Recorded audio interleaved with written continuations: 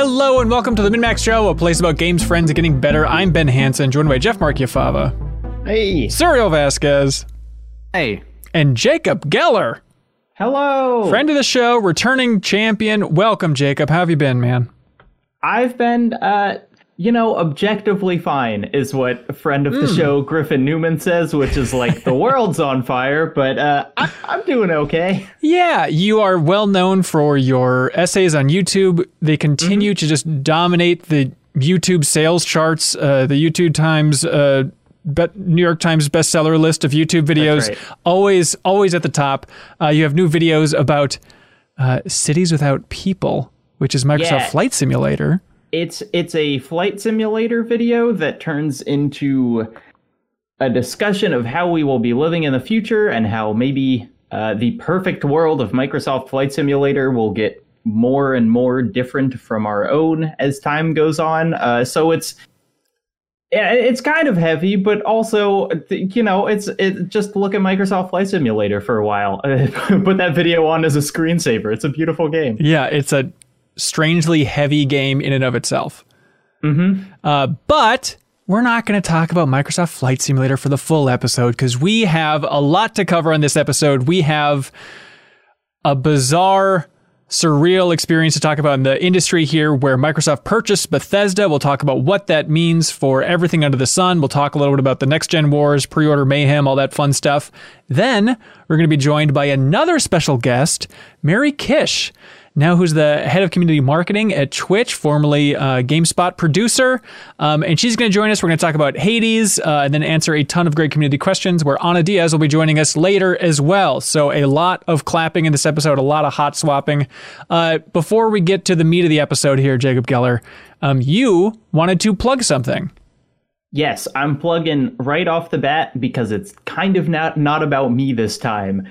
This Friday and Saturday, starting at 4 p.m. Eastern Time, that's the 25th, I am going to do a big ol' charity live stream. I am going to be playing through Sekiro, Metal Gear Rising, Revengeance, Beat Saber, Hades, a bunch of other stuff. They're all swords. We're calling it Sword Stream, and it is for the Games and Online Harassment Hotline, which is a hotline it's a completely free, open, confidential thing that if you have experienced harassment in the gaming space, whether you're playing or developing or kind of anywhere in this sort of thing, if you're a streamer that's getting this, if you are watching a stream and you feel like you're being harassed, this is just a place to kind of talk to people. It is like other hotlines, but this one is made for and by people who are really familiar with our part of the world, and so they can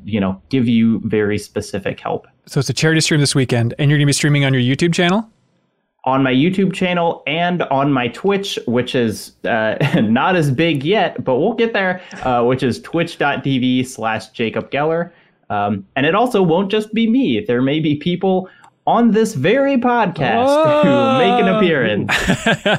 Very cool. Well, best of luck with that. And I would encourage everybody to tune in and donate if they would like to. That'll be a fun time. And while you're there, just cruise around that YouTube channel. There's another YouTube video about the future of writing in games that Cyril Vasquez and Ana Diaz make a hot cameo in. It's true. Very exciting. Cyril, was that exciting when you got to do a little acting voice work on a video essay?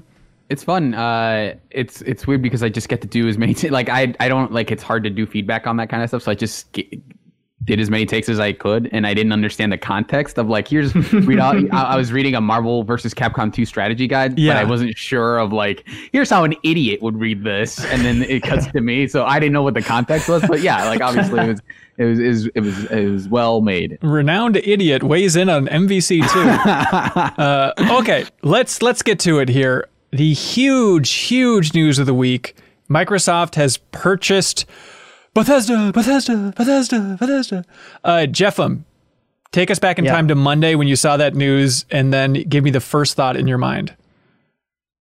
I can't. Someone posted it in our Slack. I can't remember who did it, but it blew my mind first, and then I spent a good 10 minutes thinking is this the biggest video game news that I can remember happening? Like ever? Like what was the last like biggest news story? And as the only thing I could come up was when Microsoft bought Minecraft, I think was like the I mean, E3 being canceled, but that's connected to so many other things. By the time that happened, you kind of saw it coming. Right. I mean, it is a megaton. You think about, I mean, it's the biggest acquisition in a very, very long time. So it is, you know, if you don't like sitting back and thinking about what this means, then baby, you don't like the game industry, because this is about as good as it gets for this thing. Like, oh my God, that's so crazy. Serial, where are you at with this thing?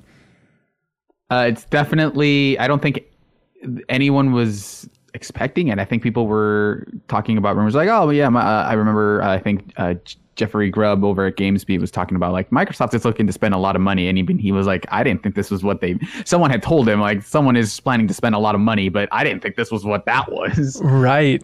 So it just, because you don't expect, like, I think people were talking about, you know, companies that might get acquired. I think there are still rumors about Sega getting bought, you know, Capcom is kind of in that tier for a little bit. I remember there was one other company that was looking to sell. I think it was Ubisoft for a little while, wasn't it? Well, they had the hostile takeover thing. Right.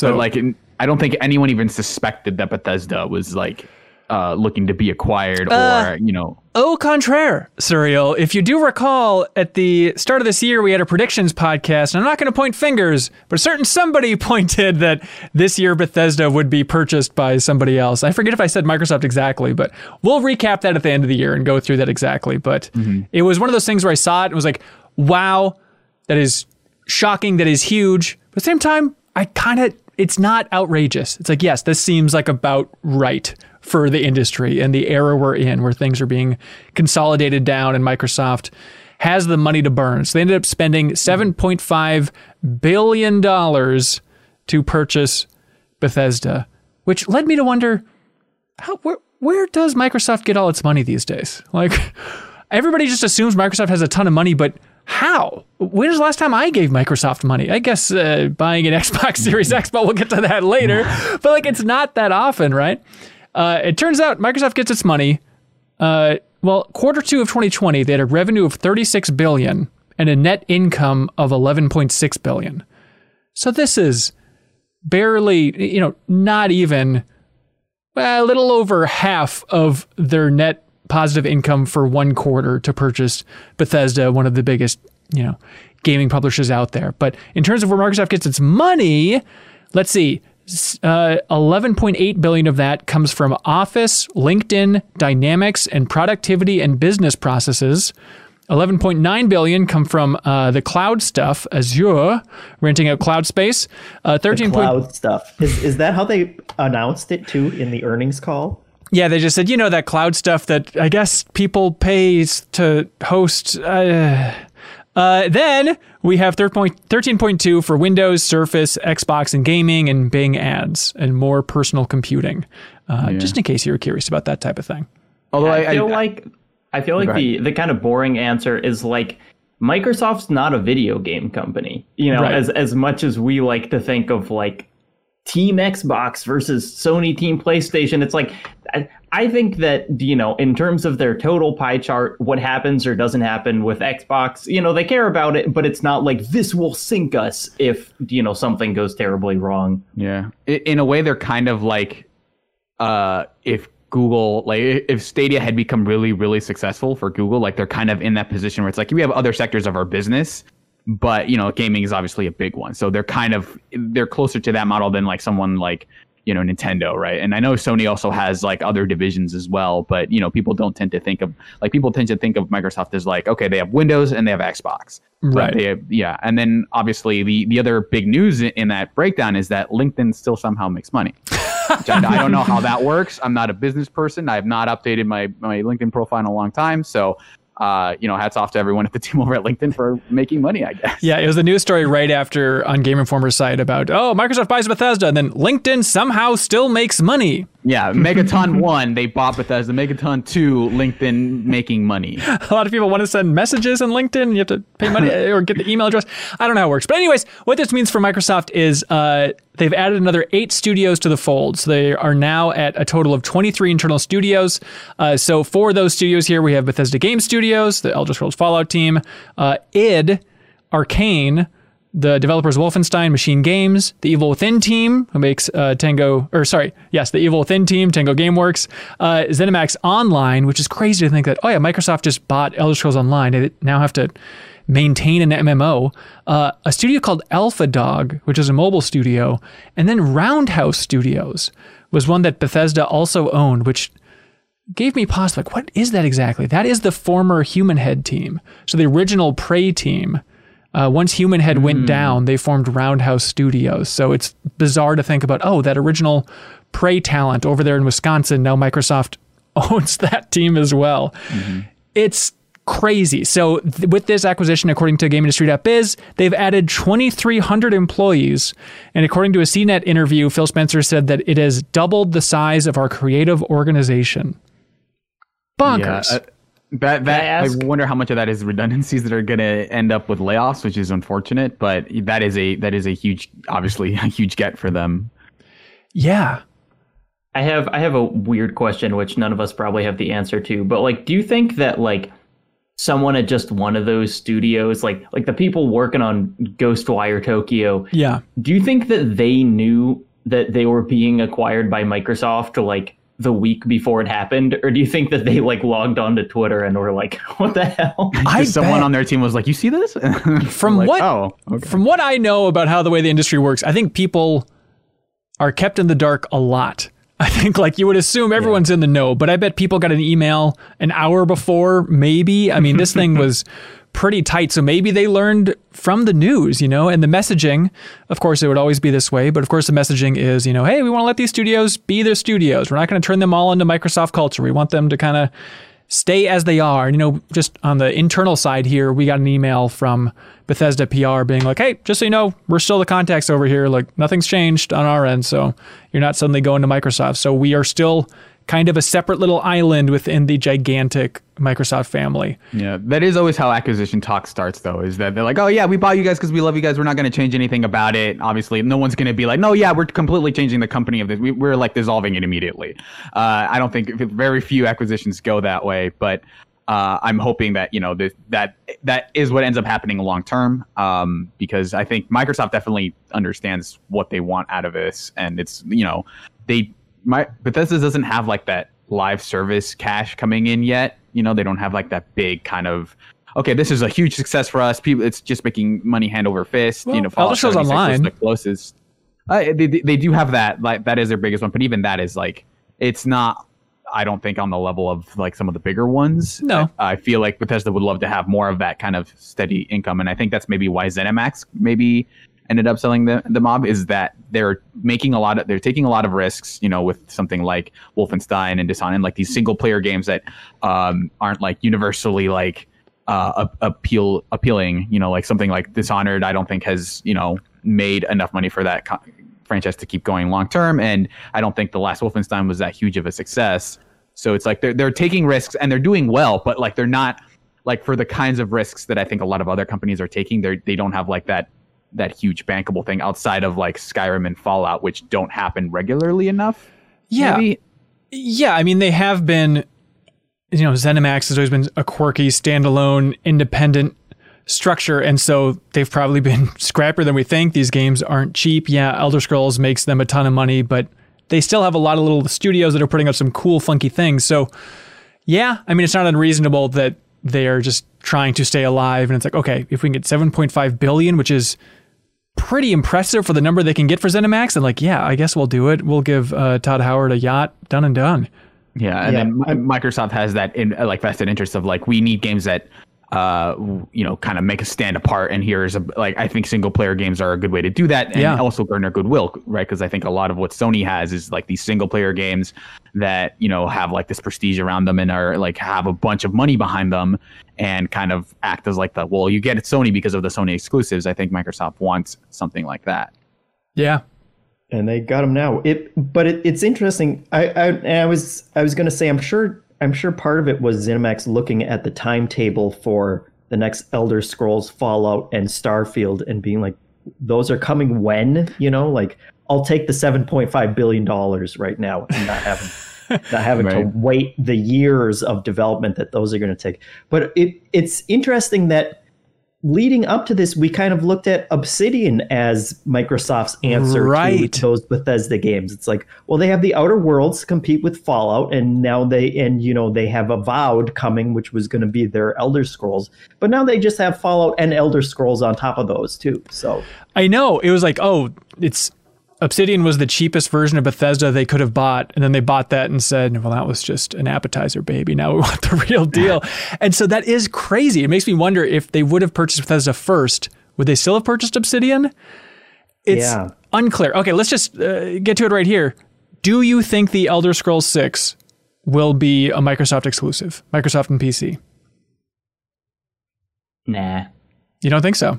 I think that they just can sell, if they sell 10 million copies on PlayStation and they own the studio, they're still just making enough money off of that. I think that it will be a Game Pass game. They said all this stuff is coming to Game Pass, which is confusing with Elder Scrolls Online, but yeah. If the choice is you can pay $70 for it on PS5 or get it free, more or less, on Game Pass, I think that's a pretty good incentive overall, even if it is kind of coming to everything. I think I'm with you. I think they will keep that in a very Minecraft sense of going across different platforms because, even Double Fine, which was acquired last year, I remember interviewing Matt Booty on the Game Informer show and asking him about after Psychonauts 2, which is coming to all platforms, what's the plan for Double Fine moving forward? And Matt Booty's like, yeah, I think we'll still continue to release Double Fine stuff multi-platform. Like they aren't as locked down as you would think. And especially something like Elder Scrolls being kind of grandfathered in on other consoles like Minecraft. I could see them keeping that on all consoles, and then Avowed, that'll be the Microsoft exclusive, the Obsidian RPG, so they can still have like a taste of that Elder Scrolls thing that will be locked down. But then I keep thinking about, well, just so they don't enrage the fan base, maybe just new IP will be exclusive, like Avowed or even like a Starfield, right? Yeah, because they even mentioned that Deathloop and Ghostwire Tokyo will still be PS5 exclusives, for whatever period they announced. All deals are maintaining, yeah. Right. So, which is weird, but yeah, I think this just speaks to what has been the narrative behind Microsoft for so long, is that like they're becoming less about selling you a console, more about selling you a service, and like maybe in the next 5 years, like their ultimate game plan is just to say like, yeah, Game Pass is available on PS4, or like whatever, you can get it wherever. Game Pass is just that is Microsoft Xbox division. It's just at Game Pass, and then the Series X is like, well, if you just want to buy a console from us, then this is the thing. But Game Pass is the product, is our platform. We all live in the cloud now. Nothing's tangible. Yeah, I think you're right. So Phil Spencer, the communication so far is he said that in terms of what will be exclusive, it'll be released on Xbox and PC. He said he's going to be taking it, and the team's going to be taking it on a case-by-case basis. Then he says this one in the official blog post announcing this. He says, one of the things that has me most excited is seeing the roadmap with Bethesda's future games, some announced and many unannounced, to Xbox console and PC, including Starfield, the highly anticipated new space epic currently in development. So the fact that he goes directly from, in this official post, Xbox console and PC, including Starfield. Maybe I'm just reading the tea leaves, but the fact that he's putting those so close together, that's what leads me to believe that maybe Starfield, the new IP, will be exclusive and they'll want to lock that down. Yeah, I also wonder to what extent they're maybe willing to cut it off even financially, of just like, hey, well, Elder Scrolls is going to, like, we're losing money not putting this out on both platforms, but something like, hey, like, I could see this leading to something like, hey, we're making another Dishonored, even though we thought we weren't going to make any more because they weren't financially successful. But as an incentive to buy Game Pass, this is how that game comes to exist. Right. Is that like, here's a Game Pass exclusive or like a Xbox exclusive Dishonored that we can only do because it pushes people towards our platform. Yeah. It is so fun to sit back and think about what this means. It's like, oh yeah.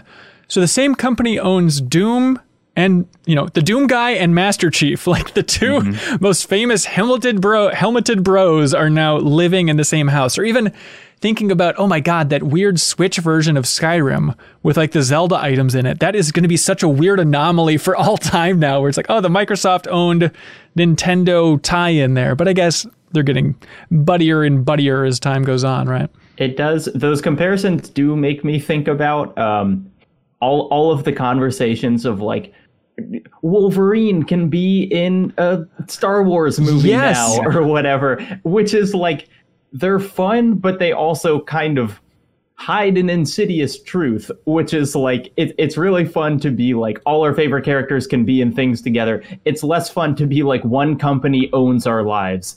And so even though I feel like short term, it's like, I kind of got nothing but positives for this. I mean, I pay for Game Pass. Like, I'm excited about new games coming. It's those kind of longer media landscape things that, like, I don't have any way of knowing, but I feel like I would prefer there to be a bunch of companies rather than one big one. Oh, yeah, of course. Yeah, I mean, it's a fascinating development, but in general, I think this is bad news. The Game Pass thing, I understand, is positive, but consolidating down the industry, having less of a range, less of a competition, fewer E3 press conferences, I think it's a bad sign of where we're going in the future here. Well, yeah, I remember when I first heard my brother and I first heard the news, he was like the only person who I ever saw, even across online. He was like, wait, what's going to happen to the Bethesda client?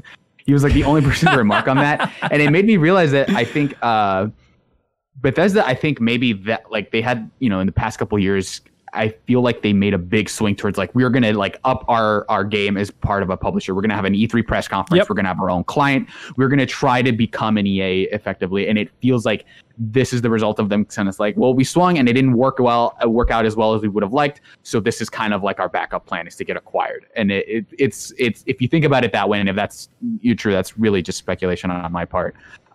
It does feel like that's maybe a little bit of a weird arc for them, but as a consumer, I'm like, for now, I'm seeing all of Bethesda's stuff, show up on Game Pass is going to be pretty cool. Yeah. Joseph Stanichair wrote in, just to jump the gun a little bit on community questions, asking, what's our dream project? Combining all Microsoft IP, all Bethesda talent, and vice versa. What do you want to see happen here? Can I get the original Prey 2? Oh, because they have the Human Head team, the former Human Head team, Roundhouse. Oh, I have no idea what they would call it, but like, dude, how cool would it be if they? What if it was called Prey 2? Yeah, they could have called it Prey 2. That would be so awesome and weird. But technically, why not at this point? They have the weird Prey IP. I mean, yeah, it's in the same place where it's like, here's a game that didn't do super well, but people really liked. Like it was kind of a cult favorite for a lot of people. So let's just make a sequel to that. It's in the exact same place as it was. Yeah.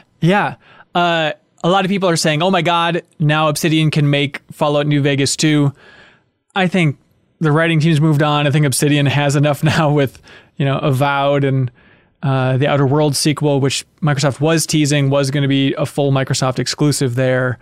So I don't think that'll be happening anytime soon, but let's see. Mixing and matching. Ooh, Arcane's Perfect Dark. I mean, we all know exactly what that is. I think that would be a Prey kind of level of like, this is called Perfect Dark, but it's like not. It's got a character named Joanna in it, but like it's not that. I think it'd be interesting on the kind of smaller scale to have Moon Studios make a Commander Keen game.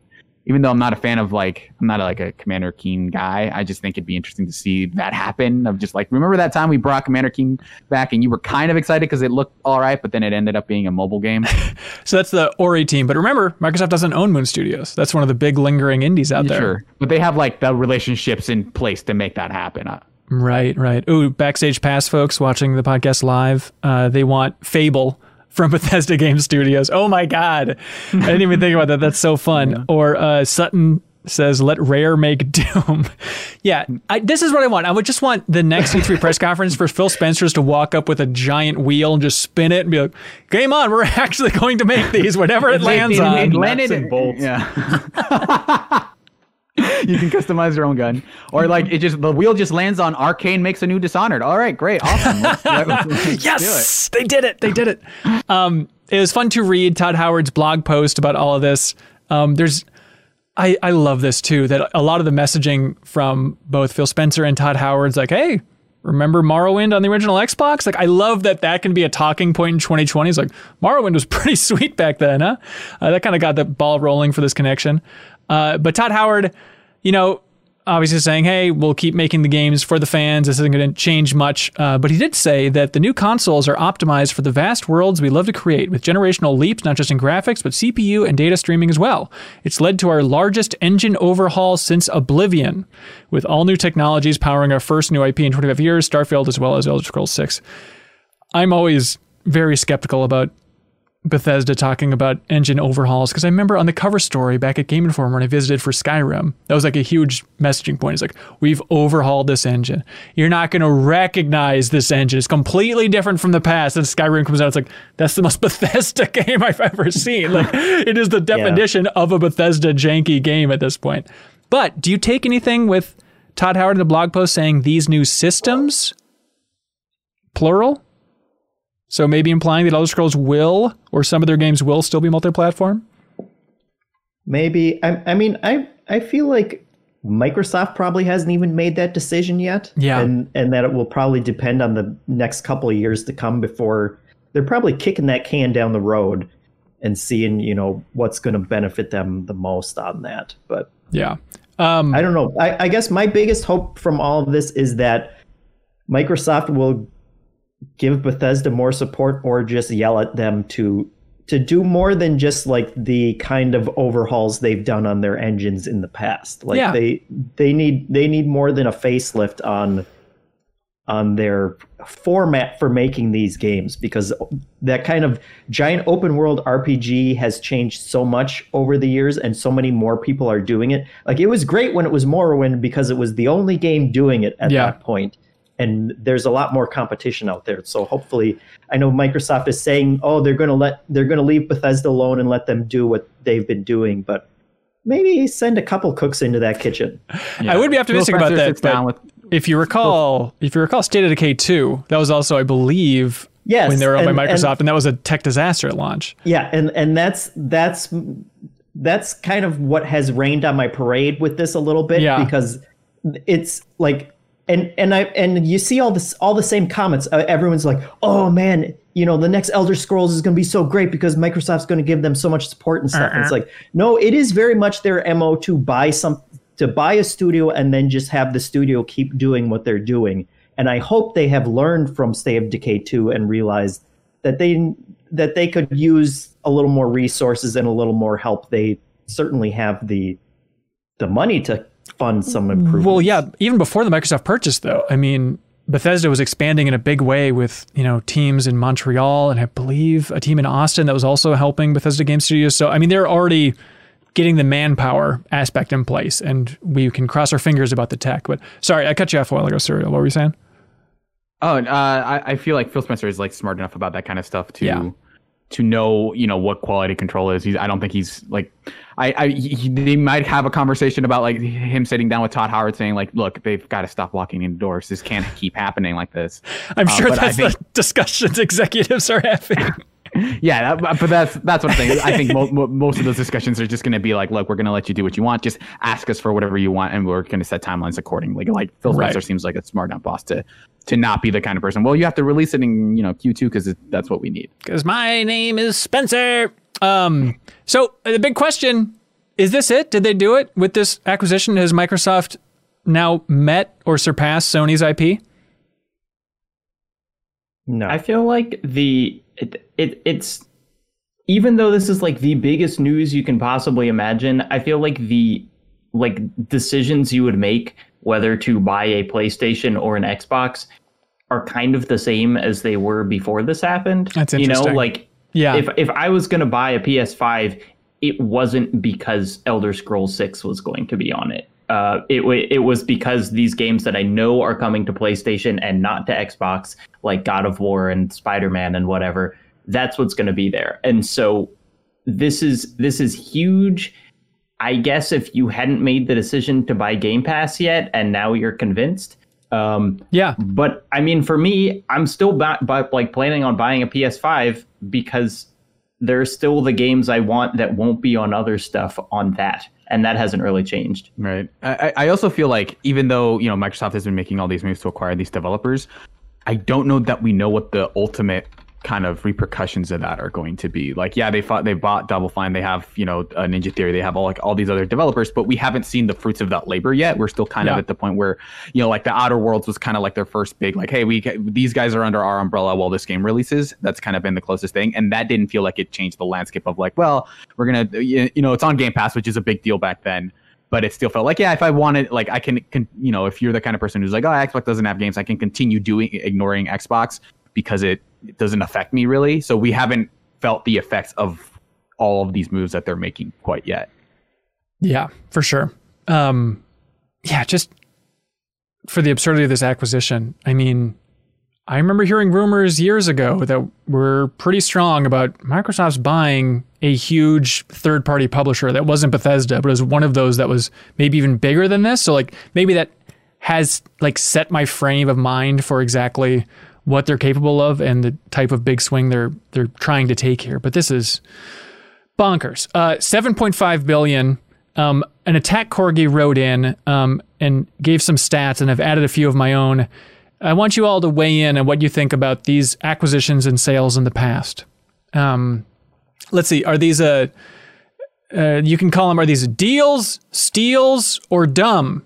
That's the game we're playing. A dumb amount of money to spend. Back in 2005, Bandai bought Namco for $1.7 billion. Deal, steal, or dumb? I think that was a deal. That's a deal. All right. 2006, Disney bought Pixar for, does anybody want to guess how much? Pixar. It's going to be like embarrassingly low, isn't it? Like $400 million. Yeah. We'll give you 600 if you don't give us Lasseter. No, actually, it was just below Bethesda. It was 7.4 billion in 2006 for Pixar. This is where we get into the embarrassing low. Disney bought Marvel in 2009 for $4 billion. Since then, with box office alone, they've made over 18 billion. Marvel. Look, so, if I had a nickel for every time I said Bethesda's worth 1.75 Marvels. At least. Oh my God, it's insane to think about. All right, this is our favorite. In 2012, Zynga, my favorite publisher and yours, purchased OMG Pop, the developers of Draw Something, for $200 million. Jeffem, deal, steal, or dumb? Everything about that is dumb. All right, there we go. Disney bought Star Wars 2012 for $4 billion. Jacob, deal, steal, or dumb? I guess deal. I mean, Disney's ultimate plan is world domination, so like they're dealing for that. I also feel like it's not quite a steal because, like those movies were not cheap to make, and we've like I can't like I'm sure they made money for them a lot, but it feels like Star Wars is in this weird place now. We're in a weird place now, but still, I think they've already made up that $4 billion. That's maybe the biggest steal of this entire list in my mind is Star Wars for $4 billion. It's just insane. So running through other purchases here, Microsoft bought Mojang, obviously, Minecraft, 2.5 billion. Facebook bought Oculus for $2 billion. Activision bought King for $5.9 billion. Tencent bought Supercell for $8.6 billion. AT&T bought Warner. If you want to go to the high end here, does anyone want to guess how much AT&T paid for Warner? How many Bethesdas it was? 11 billion. It was 11 billion Bethesdas. It was 85 billion. Sony purchased Insomniac for 229 million, which that is a steal in my mind, baby. Steal. Oh my God. Yeah. Zynga bought Peak in 2020 for 1.8 billion. And Embracer Group, who will eventually come to embrace us all as the parent company of THQ Nordic. This was just this year, if you recall. They bought Saber Interactive for 545 million, which still blows my mind. That is dumb, I'd argue, but we'll see what they crank out. And then I think the Mojang one is so interesting there because it's literally just buying Minecraft. There's some like Minecraft spin-offs, but that's the equivalent of like if Microsoft just bought Elder Scrolls. It feels like, it's like we're buying your one title. Well, think about this. They now own Elder Scrolls and Scrolls. like the companies that sued each other with They could Mojang. drop the lawsuit. Yeah, which brings it full circle. I realized that back in 2011, when I recorded a one-on-one discussion between Notch and Todd Howard, which was a little uncomfortable but fun to film. Now it's like, oh, it's so crazy. Both those people, well, I guess not Notch anymore, but both of them sold out to Microsoft, I guess, in their own unique way. But in terms of studios that could be purchased, like imagine if Sony just purchased like the Embracer Group or the THQ Nordic. They have 31 studios. And not even Sony. Imagine if Microsoft did that. If they really wanted to up the amount of games they could release and the amount of development talent they owned, like THQ Nordic would be another gigantic get that they could go for here. But can't wait for Microsoft's HN AMA.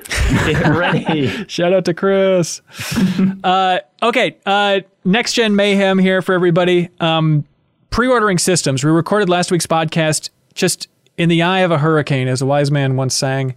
Not knowing what was going on, assuming pre-orders were going to be going live the next morning. It turned out they were going live basically as we were recording last week's podcast. Oh boy. Suriel, how'd you do in the mayhem of pre-orders for PS5 and Xbox Series X? So I think I had 3 plans. I wanted to get a PS5 because especially after like the Demon Souls thing not being on PC, I wanted to get a 3080, and I was thinking about getting a Xbox. I think I'm 1 for 3. I got a PS5. I haven't gotten a 3080.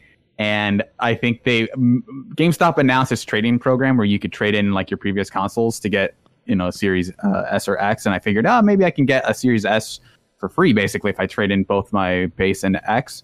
But GameStop got like 2 S's and they had so little supply, and I would have to go into a physical store. So at that point, I was just like, I'm okay. Yeah, it is interesting. Yeah, GameStop with the digital version, at least for the S, I think each store was getting like 2. Like, hey, how about the X though? Look over here, please. Take a disc, any disc. I was actually leaning towards getting the S. I know previously on the podcast I've said 7,000 times, like, I don't know why I have a PC. Why would I get the Xbox? And I was like, for min-max stuff, like we should have a console, right? And so I was going to get the S. Then I realized that one of the main reasons I want it is for backwards compatibility. So I'm like, well, I guess at that point then, without a disk drive, I got to go for the X. Yeah. So I ended up pre-ordering that. And for the Series X, it wasn't that bad. Like, it said that it was checked out on Walmart. I refreshed it once, went back in there, and was able to do it. For the PlayStation, it was bedlam. I managed to pre-order both. But for the PS5, it was so many refreshes, so many errors in the Walmart shopping cart trying to get that sucker to go through, and just kept spamming it, and eventually it went through. Hopefully only once. Jefflem or Jacob, how'd you guys do in the pre-order wars? Well, I think I have found a back channel way of getting a PS5, meaning that I totally failed at getting one from a website, but I know someone who got 2, and so I might just be taking it off their hands. 5-finger discount. Yeah, I'm going to steal that's right. it. He got one off the back of a truck. I'm kind of similar to you in the disk drive consideration, where like I've said before that the thing I'm looking forward to most at the launch of the PS5 is watching all the 4K Mission Impossibles on Blu-ray, and so I want that 4K Blu-ray player. It's the only Fallout you're gonna get. Oh. Yeah. So that's what I'm going for, and I think I'm comfortable enough. And honestly, if I don't, like, I'm okay waiting 2 weeks after they come out. I feel like it'll be easy enough to get one eventually. Yeah, we had a Twitter poll asking like, hey, did you manage to pre-order anything? And 39% pre-ordered a PS5, 16.7% pre-ordered an Xbox. Tried and failed to pre-order was 17.7%. And then, 32.8% were just not interested yet, as they listed. And now I understand there was no both option there, and people were frustrated, but Twitter only allows for 4 responses. So don't blame me. Blame Jack Dorsey. Is that the Twitter guy? Yeah. Mr. Dorsey. Jeffem, did you end up pre-ordering anything? No, I'm still in the camp of like, there aren't any next-gen games yet that I, like Miles Morales is the one game, and I can... Yeah. I can wait on that one. So I'll just the whole like And I was watching everyone in our Slack channels like freaking out, trying to find it. And it's like, I'll just wait until they're out. I just imagine you going in your backyard, sitting down in a lawn chair. You got a fruity drink and a long straw, and then you just tilt your hat down as everybody else is just panicking for these pre-orders. You guys have a good evening. I'll sleep out here then.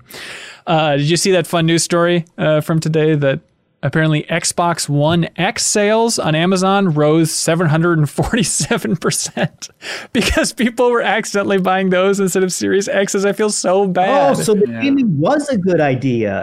Yeah, exactly. I saw someone float the theory that maybe a lot of that could have just been bots who were just misdirected to the wrong listings. But do you think that would be funny comeuppance? But the idea that. I think it was also only on Amazon, and I think because of that stuff, it was because their algorithm surfaced it like, well, this is what people usually click on when they search this thing, so we'll float it higher. Whereas I think that stat didn't surface on Walmart or Target. I don't know if they surfaced that data, but I guess it could be a combination of the retailer being kind of a little bit, the algorithm kind of misleading people, and people see the Xbox X, and they're like, yeah, that's the one. If the consoles also look similar enough to where like. Maybe that's just like the vertical versus horizontal version of the console. For all I know, that's the difference between S and X. I'll just get the one that says X because it is confusing. Like, and this will be the most confusing year for that because eventually, like, you won't be able to get a Xbox One X. Do you think there are hundreds of people who accidentally bought a One X will receive the One X and be convinced that it is the next gen? Because what's the difference? I mean, they'll still be able to play all the games that they'd want to play. And it also, Patrick Klepek tweeted today that Chrono Cross for the PlayStation is seemingly up 7,000% over the past week. And so these Amazon kind of sales figures might just not be telling the stories that we think they're telling. Or there are whispers of the Chrono Cross Deepest Dive from MinMax. Or maybe you got confused between an X and a Cross, and they thought that was the new console. That's the Xbox Series Cross. That's coming next year. That's going to be great. I would love to see the series of orders of like, well, I can't get a Series X, I can't get a Series S, like Xbox One X, and they're no longer available because they don't make them anymore. Xbox One S, I don't know what that is. That's close enough. Okay, I'll buy that one. And they'll have a great time, damn it. I'll buy 5. I'll have PS5 copies of Chrono Cross, and I'm set for next gen. You mentioned Demon's Souls not coming to PC. We should do some mop-up from last week about what we learned since the last time we podcast and what an S show this is. Series S show. Demon's Souls... It is listed as a PlayStation exclusive. There was the Demon's Souls trailer... I know we touched on this last week, but there's a Demon's Souls trailer that said not available on other consoles for a limited time, also available on PC. Sony then took that trailer down, said that it was human error for saying that, and then the new video just says PlayStation exclusive. What do you all make of this? It's just nonsense, right? Yeah, this is the opposite of a smart delivery. Yeah, it's so weird for that to have made it into the trailer. I don't know if it's if this means Demon's Souls is at some point going to come to PC, or if they just set, because I don't know how that makes it there without that being at some point the case. And they were just like, I'm just going to practice typing some text into this trailer. Well, this is placeholder. This is our lorem ipsum is coming to PC. It said also available on PC, ASDF, TGYH. So I don't know exactly what they were getting at, but Mavis Beacon was very proud of them.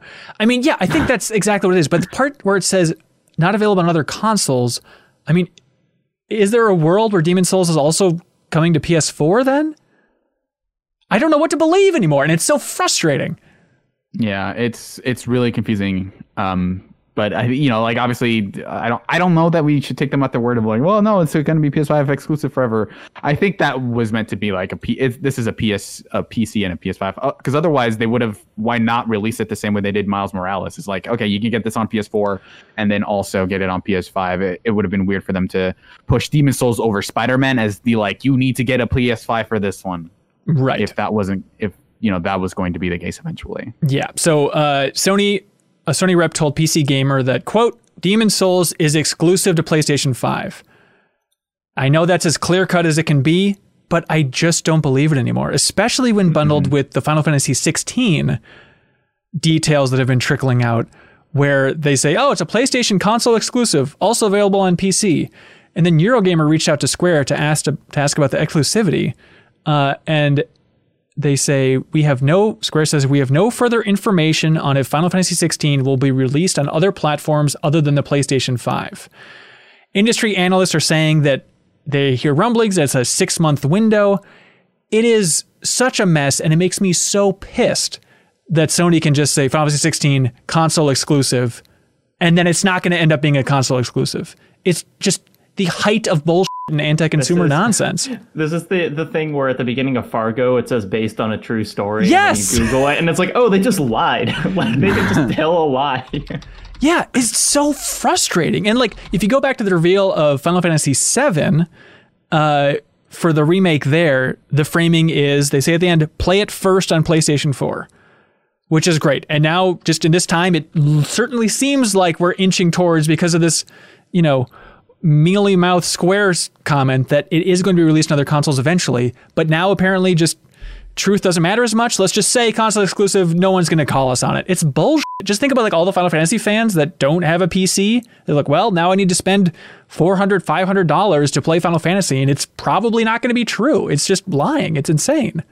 Yeah, it seems like it seems like it's been years in the making, because there were previous E3s where, Xbox would always say Xbox exclusive, world exclusive, and then you have to like look at all the fine print details of it. And I get that, like companies want to do this because if they just come out and tell you that you can buy it somewhere else in a year, then you may end up waiting. But I think the larger effect that all of this has is everyone ends up waiting for everything anyway, because you don't know if they're saying it's an exclusive.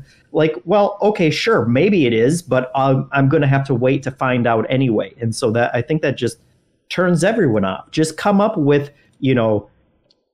console, just make specific exclusives. Just call it a Sony exclusive or whatever, or, and just say if it's coming to PC. Yeah. Or just say that it's for a year, whatever. Right. Like, just play it first. That's fine. You'll still get a lot of Final Fantasy fans that aren't going to want to wait a year or 6 months or whatever it is. Yeah. That's totally fine. But they're just counting on people not to remember that, not to pay attention to it.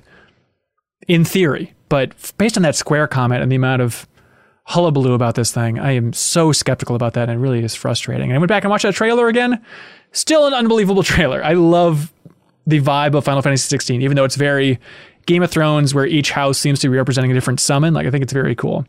And it's fun too. Go ahead. And, like whatever goodwill or whatever extra thing you're going to get out of whatever the exclusive deal is, like, you're going to get that even if you're just upfront. But now it's all ill will of people being confused and not knowing what it is and feeling like your company's lying. Like, that's not what anybody wants out of this. Yeah, for sure. Yeah, I have a weird tech question about exclusives, which is that these consoles are being sold on partially they're like hyper fast hard drives that can like load things better than anything can ever before. That's right. If you don't know if it's a PC, if it's coming to PC, but it might be. I mean, this isn't even, this is a question I've had kind of before this, but like, can all PCs do this? I mean, I have a computer with a solid state drive. Is that different? Are you going to need one to be able to play this? And do they have to design differently if it could potentially be running on something without this super mega hard drive? I just don't think any games are going to take the bold approach that somebody like a Insomniac would with Ratchet and Clank, where the premise and the idea of jumping through rifts is dependent upon that load time, because it's like set, this is actually a PlayStation 5 exclusive. And so from what I understand, PC stuff, yes, it's a solid state drive, but this is a very high-end solid state drive that the consoles are using, so it's a little bit faster. So it's the rough ballpark, but not exactly the same. I think what they're using is like a specific kind of like tailored version of what's called, I think it's like a NVMe drive, which is like a solid state that you basically, instead of it like attaching it through SATA cables, you just clip it directly onto the motherboard. So I bought one of those, baby. So yeah, it's basically the SD card equivalent versus like running it through a disk, which is like a comparable kind of difference between like an SSD and a hard drive. So I think those are even faster than that, right? So I think that is going to be the difference, because I remember they showed off the Cyberpunk system requirements, and they were like, surprisingly low, but they also said like, hey, you're going to, we recommend an SSD for this. So I can see it being that way, where it's like, hey, if you're running it on PC, it might load a little slower if you're running it off of SSD. But if you want if you want it to match what a PS5 is going to be able to run that game as, you're going to want like this, that version of an SSD versus like, and there are different like tiers of that stuff as well. Yeah, and that's one of the other reasons that I haven't run out to do any of these pre-orders, is because all of the games that they have announced, that they're saying is also coming to PS4. It's like, well, okay, like I'm not going to play it on PS4. I would probably just wait and play the PS5 version anyway. But it's not making me run out if it's a game that you are kind of hamstringing in order to make it run on the lower consoles. Like if Miles Morales was coming out and they could actually say, hey, this can only run on PS5 because we're taking full advantage of it. Like that is an incentive for me to jump into next gen. But at this point, it's like, how many years are we going to have to wait into development? Like Ratchet and Clank's going to be the first game that, takes advantage fully of it. So yeah. And in God of War news as well, which we're just calling God of War Ragnarok. We assume it'll be called God of War Ragnarok. Maybe they were waiting to see what Assassin's Creed was going to call theirs, and they went with Valhalla. So now God of War can take Ragnarok. What's that? God to War. God to War, Fimbulwinter, whatever the hell they want to call it. I've been thinking more and more about this, Jeff. For 2021, I think this is going to be cross-gen as well. I bet this is going to be PS4. They're not going to be reinventing their tech within 3 years. The fact that there's still those realms to explore, I think this is coming to PS4 as well, and we should just brace for that impact. And I'm sure fans are going to be pissed, but when you have the install base of the PS4, like it just makes complete sense for kind of an smaller iteration, smaller evolution of the God of War formula here. Yeah, it's a bitter pill to build up a console, for how many ever years that it has been, and build up that huge install base and then just wipe it all out and say, okay, we're going to spend all these millions of dollars making all these new games, and we have to start from scratch with the sales. So I get that, but like the Horizon Zero Dawn 2 announcement too, that it's coming to PS4, like that is a huge bummer for me. Well, Jim Ryan. Jack Ryan did not comment on this. Jim Ryan from Sony, he gave an interview to the Washington Post, and he said, quote, "No one should be disappointed. Even you, little Jeffem, with that cute gray shirt," is what Jim says. He says the PS5 versions of those games are built from the ground up to take advantage of the PS5 feature set, and we have an upgrade path for PS4 users to get the PS5 versions for free. So they finally said that for free, which they weren't saying before. Okay, that's nice, but it's also not. You're not building it from the ground. If you're using it to just make it prettier or to shorten the load times, like I will appreciate those improvements, but that's not building it for the ground up. I want something that's built that just cannot run on the PS4 because the PS4 doesn't have enough power for it. It's going to be a less pretty version on the older consoles. Yeah. Weird throwback. Do you remember that God of War 2 came out after the PS3 release? Yeah, 2007. That was, which would be, and their reasoning then was like, we just know the PS2 so well, we're not going to like rush one out for the PS3. What if God of War Ragnarok only came out on the PS4? They're like, we just know the system so well, we don't want to rush into anything new. Yeah. I think the whole PS4 not taking advantage of the PS5 stuff, I think that has kind of bothered people, like rightly so. But there's a part of me that is like, look, I kind of think the improved graphics and better load times are what is going to be the thing in this gen. I don't think, I'm very curious to see what the difference between something like Horizon Forbidden West running on PS5 versus whatever the end of life titles, like what is going to be like the huge technological difference that we're going to look at and say like, oh, this clearly could not have been done on a PS4. And obviously we never know what that looks like. You could not have predicted something like The Last of Us at the beginning of the PS3's life cycle. Yeah. But I kind of, like, the most cynical part of me thinks that that's all we're going to get is like the games are going to run faster and they're going to use tech that makes stuff stream in better. And so we're going to get fewer loading times. But I kind of think that it is just going to be like the equivalent of like, you have ray tracing, like, it's going to be more of a PC oriented upgrade than like, here's a whole new generation of gaming. Yeah. Well, Middle Earth, Shadow of Mordor, which is a game that I think of as like a true generational leap. Like, oh my God, look at this AI system. Yeah. That released in some version on like the PS3 and 360. Yeah. It just didn't have. It is possible to completely kind of gut a game's systems and release it on a previous console generation. I'm not sure if that's what they're planning on doing, but like it's weird that when I think about like that's not graphics or loading time, it's a true like kind of brain improvement that couldn't be done on previous consoles, but they did put that on a previous console. So who knows? That is true.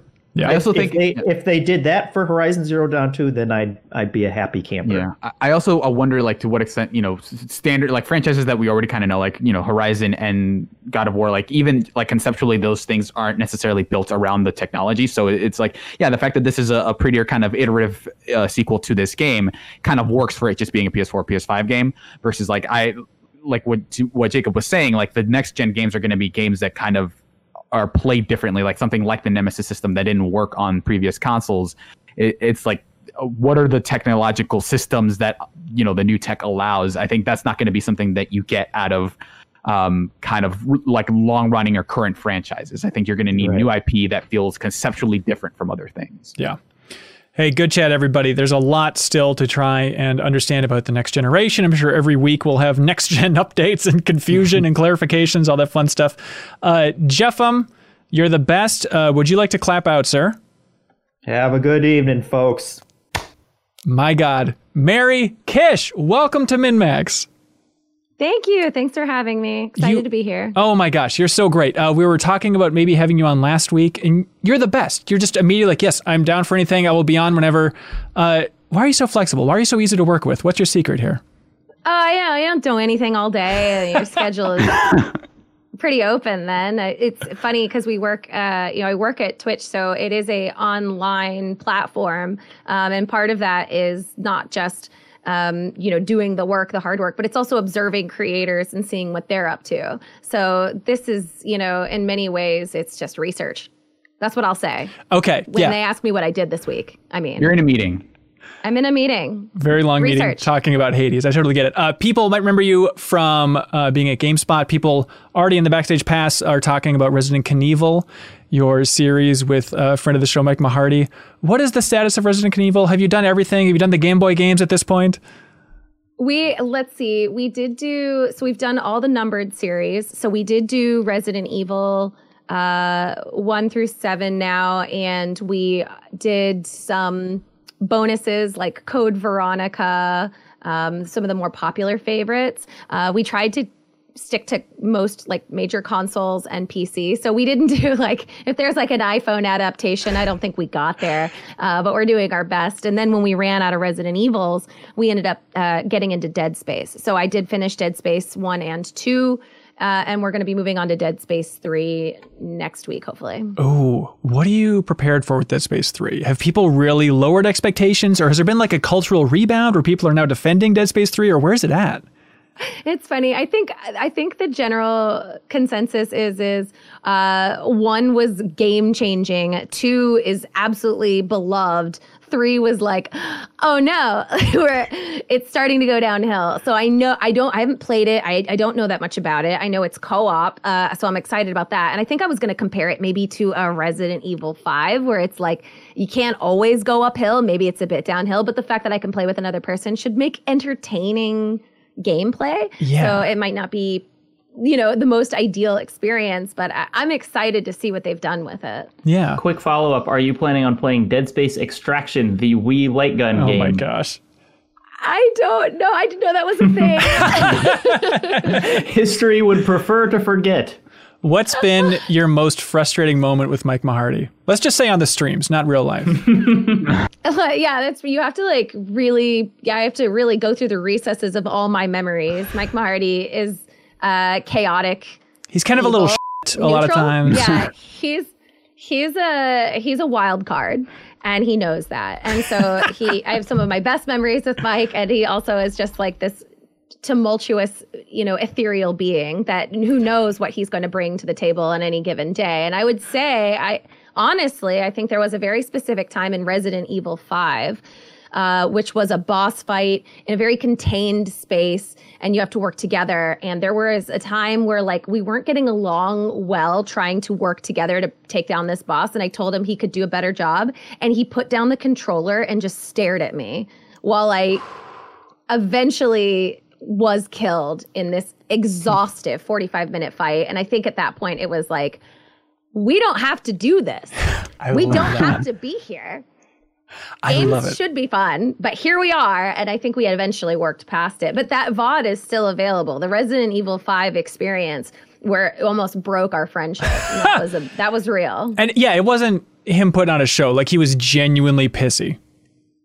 He is genuine all of the time, whether that means he's being funny, obnoxious, or a little baby boy. Those are all real. Perfect. Well, hey, I saw you've been streaming Hades. Yeah. Oh, my God. It's a fever dream of a game. It's absolute delight to play, especially to stream, because the reactions to what's happening in any kind of permanent game are fabulous for your chat to enjoy when you work, an hour to get somewhere and then... That's great. Jacob Geller, I think you've been playing Hades all year, right?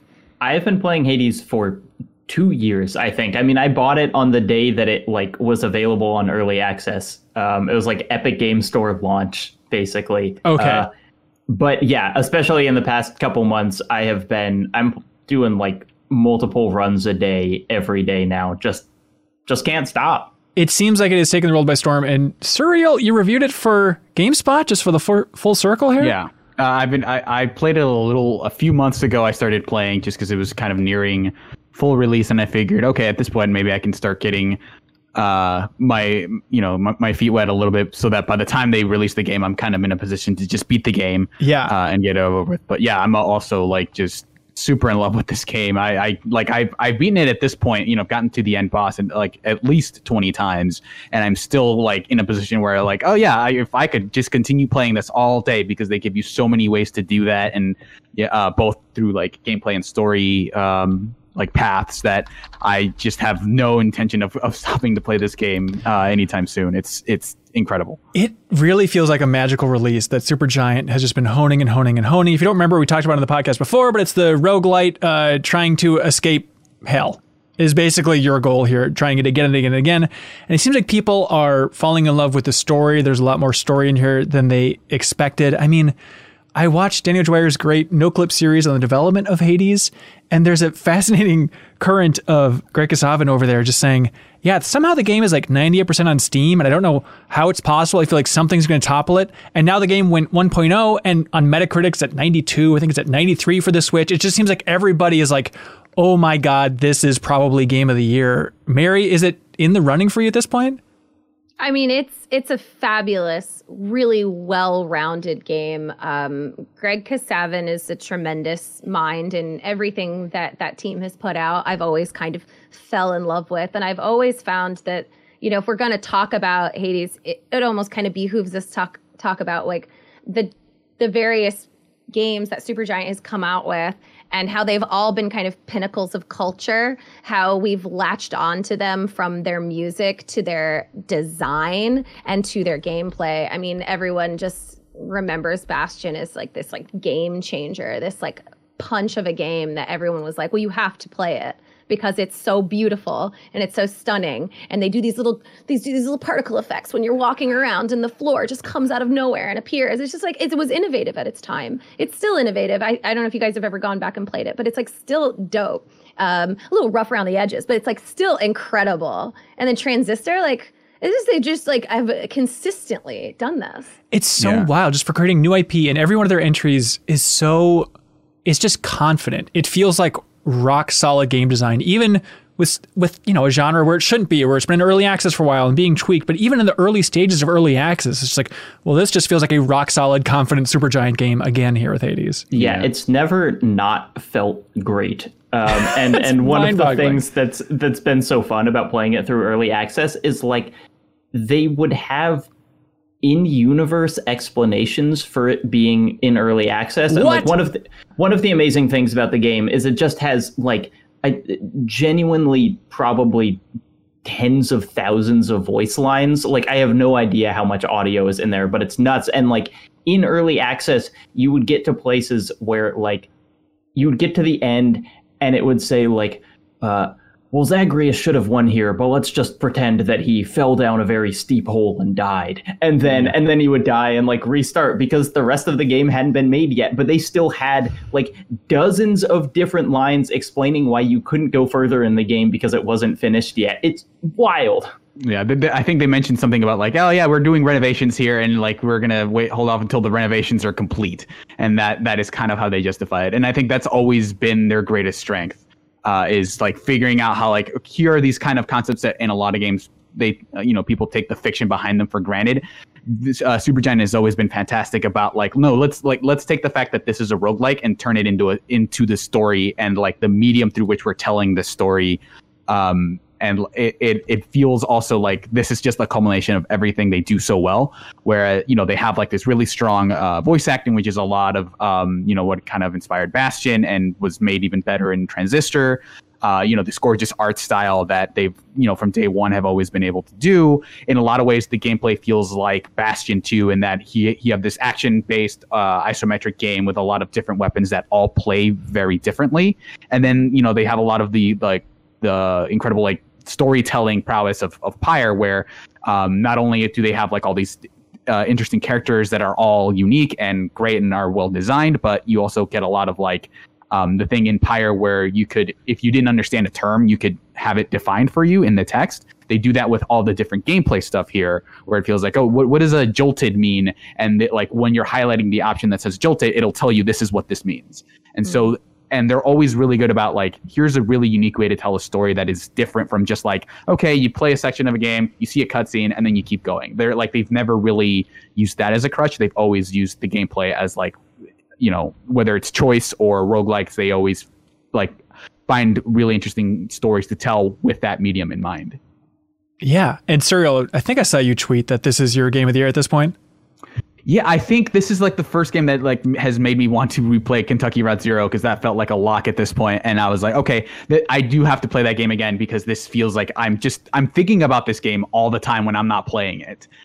In a way of just like both from the perspective of like, okay, I tried this build and this is what didn't work about it. I want to go back and do this exact same build, even though it's all the perks are, given to you randomly, but I want to do it with this thing and see if that works better. But I'm also thinking about like, okay, there are these like still things, I've beaten the game, I've seen credits, but there are still like storylines that I want to see through, just like side quests and all these these really cool upgrades. Like I just this morning found like a really cool like permanent upgrade for a weapon that just makes it way different that I really want to start digging into.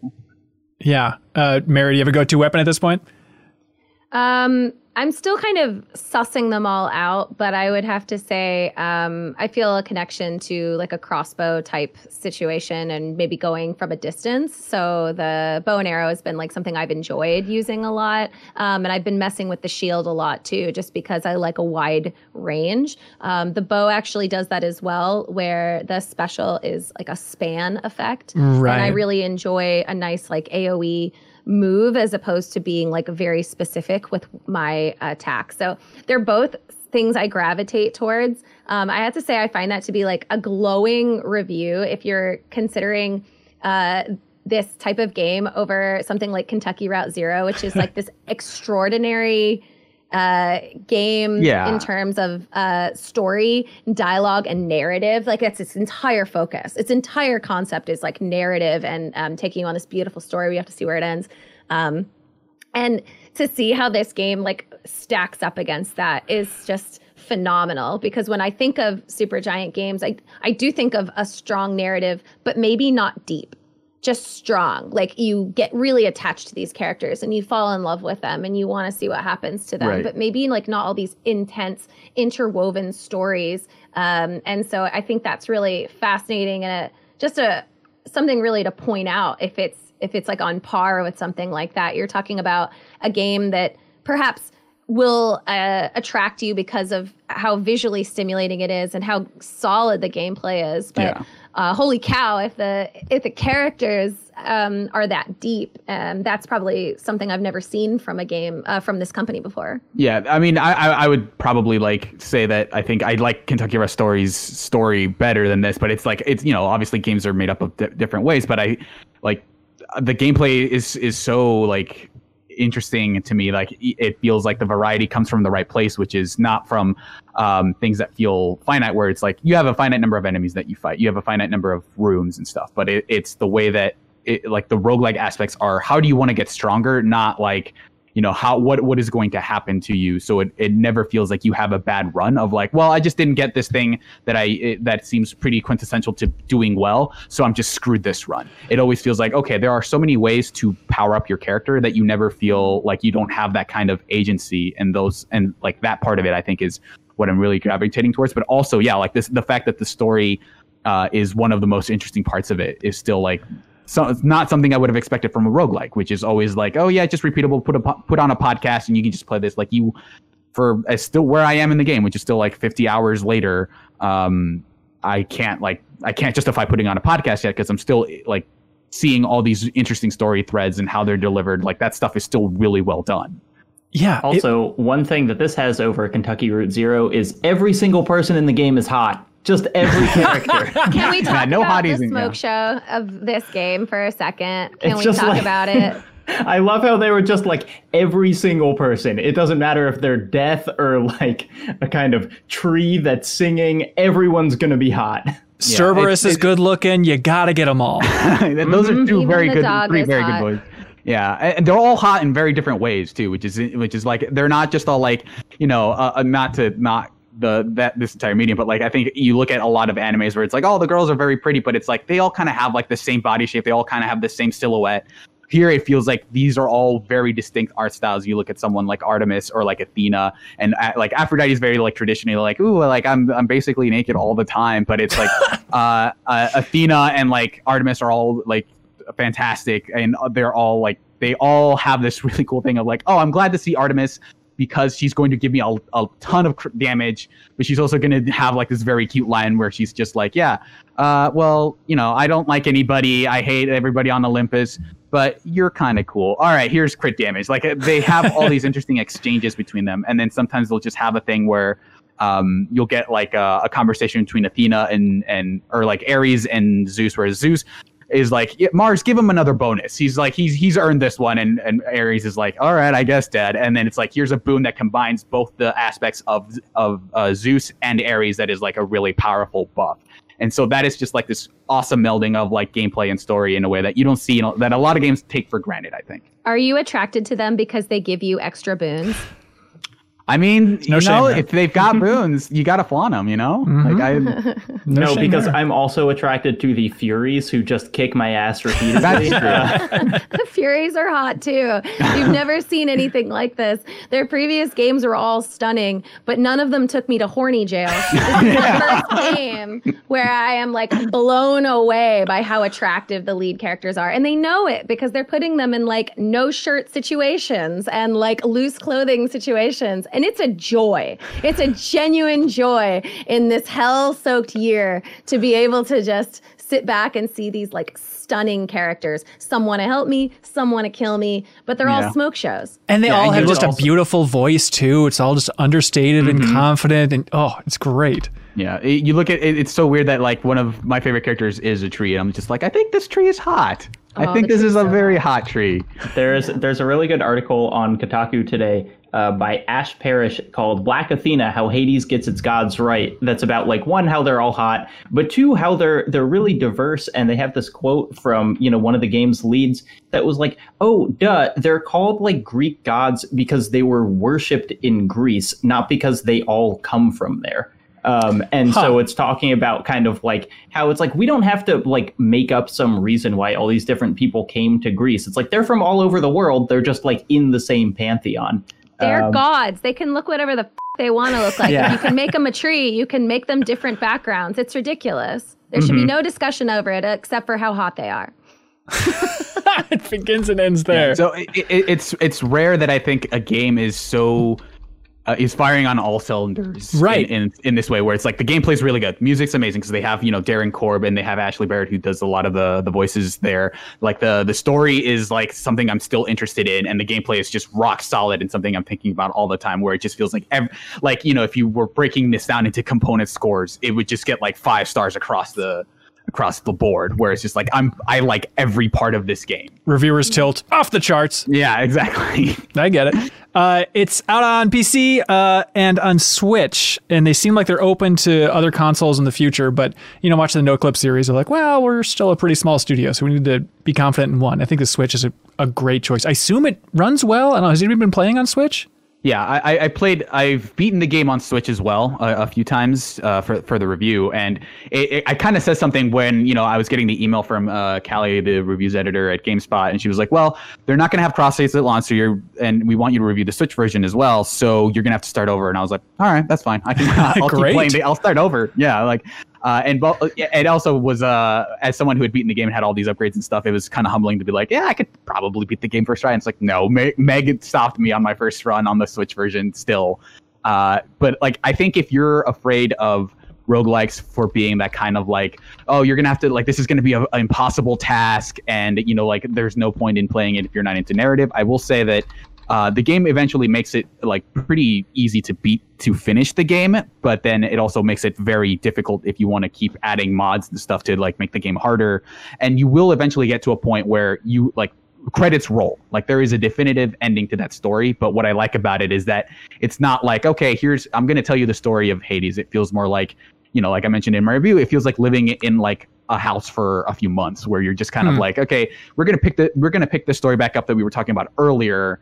But this isn't going to be all we talk about for the next hour or so, right? It's going to be, we're going to talk about this. And then also I mentioned this other thing, and it's like all these different plot lines kind of happening at once, but they do eventually like all come together in a way that is like gives you this final resolution that feels really well made. That's awesome. Yeah, I've just been amazed by the efficiency of the storytelling too. It's like, no character is really going on monologues. It's just, here's everything you need to know. I mean, it's demonstrated even by the very beginning of the game. It was like, hey, trying to get out of hell again and again and again. You get to know your dad, get to know everybody so fast. And not that it's a direct comparison, but it's bizarre playing this and then jumping to Super Mario 3D All-Stars and playing like the opening of Super Mario Galaxy, where it's just like spamming the A button, like, I don't care about the stars, just let me get to the fun gameplay, please. It's just like the complete opposite end of the spectrum for efficient storytelling in games here. Jacob, you've been playing a lot of 3D All-Stars? I've been playing a good amount of it. I bought it on release day. Galaxy specifically is a game that's super close to my heart, and so I just kind of wanted to have access to that. I've never played Sunshine, and so this is my first time playing Sunshine, and I played all of Mario 64 first, and so going to Sunshine kind of feels like a quantum leap in that collection because they didn't really do any updating to any of the games. And so 64 is still in kind of like an aspect ratioed, like, 480 running, whatever. And then Sunshine is widescreen and beautiful. And so even though I know that's kind of like the weird black sheep of the Mario series, for me, I'm having a pretty good time with it. Yeah. What is this about the controls aren't inverted anymore and you can't change it and they used to be inverted? Is that the deal? That's what I understand. This is all from Imran Khan's tweets, so not firsthand experience, but I think the controls were by default inverted in the GameCube one, and now they are by default not inverted and there is no option to change it. So not only is there no choice, it's opposite to what the game originally was. It's so wild. I find that a bummer, considering like there's always like those online wars about inverted or non. But the reality is that you're changing the accessibility for so many like beloved fans of that series. So to change it and then add insult to injury by not offering it as an option, I find a little rude to the hardcore fans of that game. And of accessibility options, it seems like this is the one that's closest to like literally just flip a switch.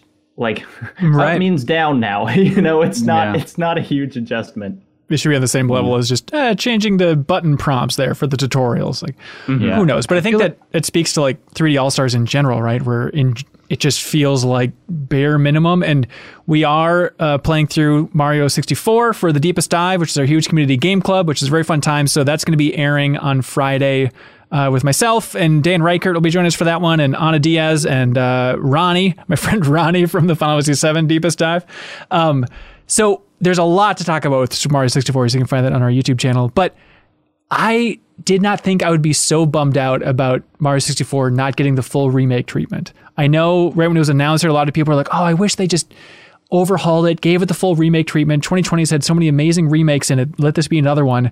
And I was like, Mario 64, it's great. You go back to it, and it's like, God, I just wish it was fully remade. Just to have like complete camera control in Mario 64 would have been amazing instead of a very frustrating camera, which we can talk about in the Deepest Dive. Yeah, I also feel like, I don't think this is a hot take, but I think 64 is probably the one that's aged the most. Where like I think your memories of that game are like, oh yeah, it was like a perfect platformer in which you could do whatever you want. There's all this wall jump, but like it does feel like clunkier than I remember it being. Of just like the specific ways you have to wall jump and like kind of like some of the hitboxes and stuff. It feels kind of less refined, especially making because I played. I got like 30 stars in 64, and then I said, oh, I'll try Galaxy, and then I just played it for several hours in a row because that game, still controls like a dream and is immediately like just playing around with all these awesome concepts. Yeah, it kind of shows in stark contrast of like this is a really refined version of what they did, and for them to not update Mario in any way, it feels like a bit of a disservice where you could have easily, well, maybe not easily, but like you could have done more with that release for sure. It deserves a little bit more, yeah. But there's plenty of positive things to talk about with Super Mario 64 for the Deepest Dive, so we don't have to unpack it all here. Let's see, Jacob Geller, do you know how this whole thing operates? Is it selling unupgraded classics for a limited amount of time? That's it. You've got it, everybody. Or it's Patreon. Patreon.com/StreamNext, 2 N's. If you support us at any tier, you get access to the Discord, and then there are tiers above that. Rook here supports us, and he says, hello there, travelers of the digital soundscape. Join Brian Keese, Travis McGaughey, Rob Hudak, that's me, and special guests on Draft Punks each Thursday as we draft everything from MCU, Disney characters, Gen 2 Pokemon, Wii games, breakfast cereal, birds. This week, we're joined by none other than the lovely Kimberly Wallace to draft Game Informer covers. That's a super fun idea for a podcast. I want to listen to that. Follow along with our Twitter at RealDraftPunks, where you can also find the link to our Discord. Thanks as always to Greg Fleming Queso Griffith for the excellent intro track, Chris Drifter Lee for our bop of an outro track, and Alex the Hedgehog Brinigar for our fantastic graphic artwork. Be happy, be healthy, and most importantly, be kind to each other.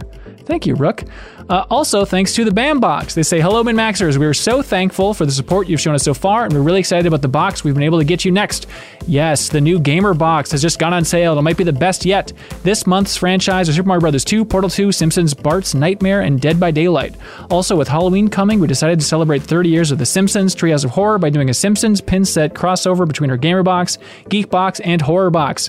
It's our biggest crossover set in 5 years, and on top of that, the autograph in this box is one of the most iconic characters ever in gaming, a true grail item for any collector. We can't wait to see what you think about it. Be sure to receive your October Gamer Box at thebambox.com, and then hit us up on Facebook or Twitter. Okay, the most iconic character in gaming. Does anybody have a guess about what that could be?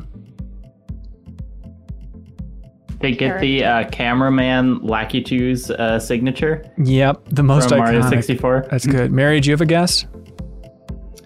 It has to be a character. They have to have like a, do they have to be self-aware? Like, can it be like? Well, they're teasing an autograph. Yes, I don't know if like a wall could give an autograph. If it has a voice line, I guess it's eligible, right?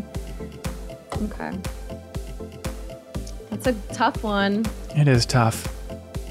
Who can say? Duke Nukem? Oh, yes. Nukem. Duke Nukem is no doubt the answer. Check it out, the BAM Box. See if you can find out for yourself.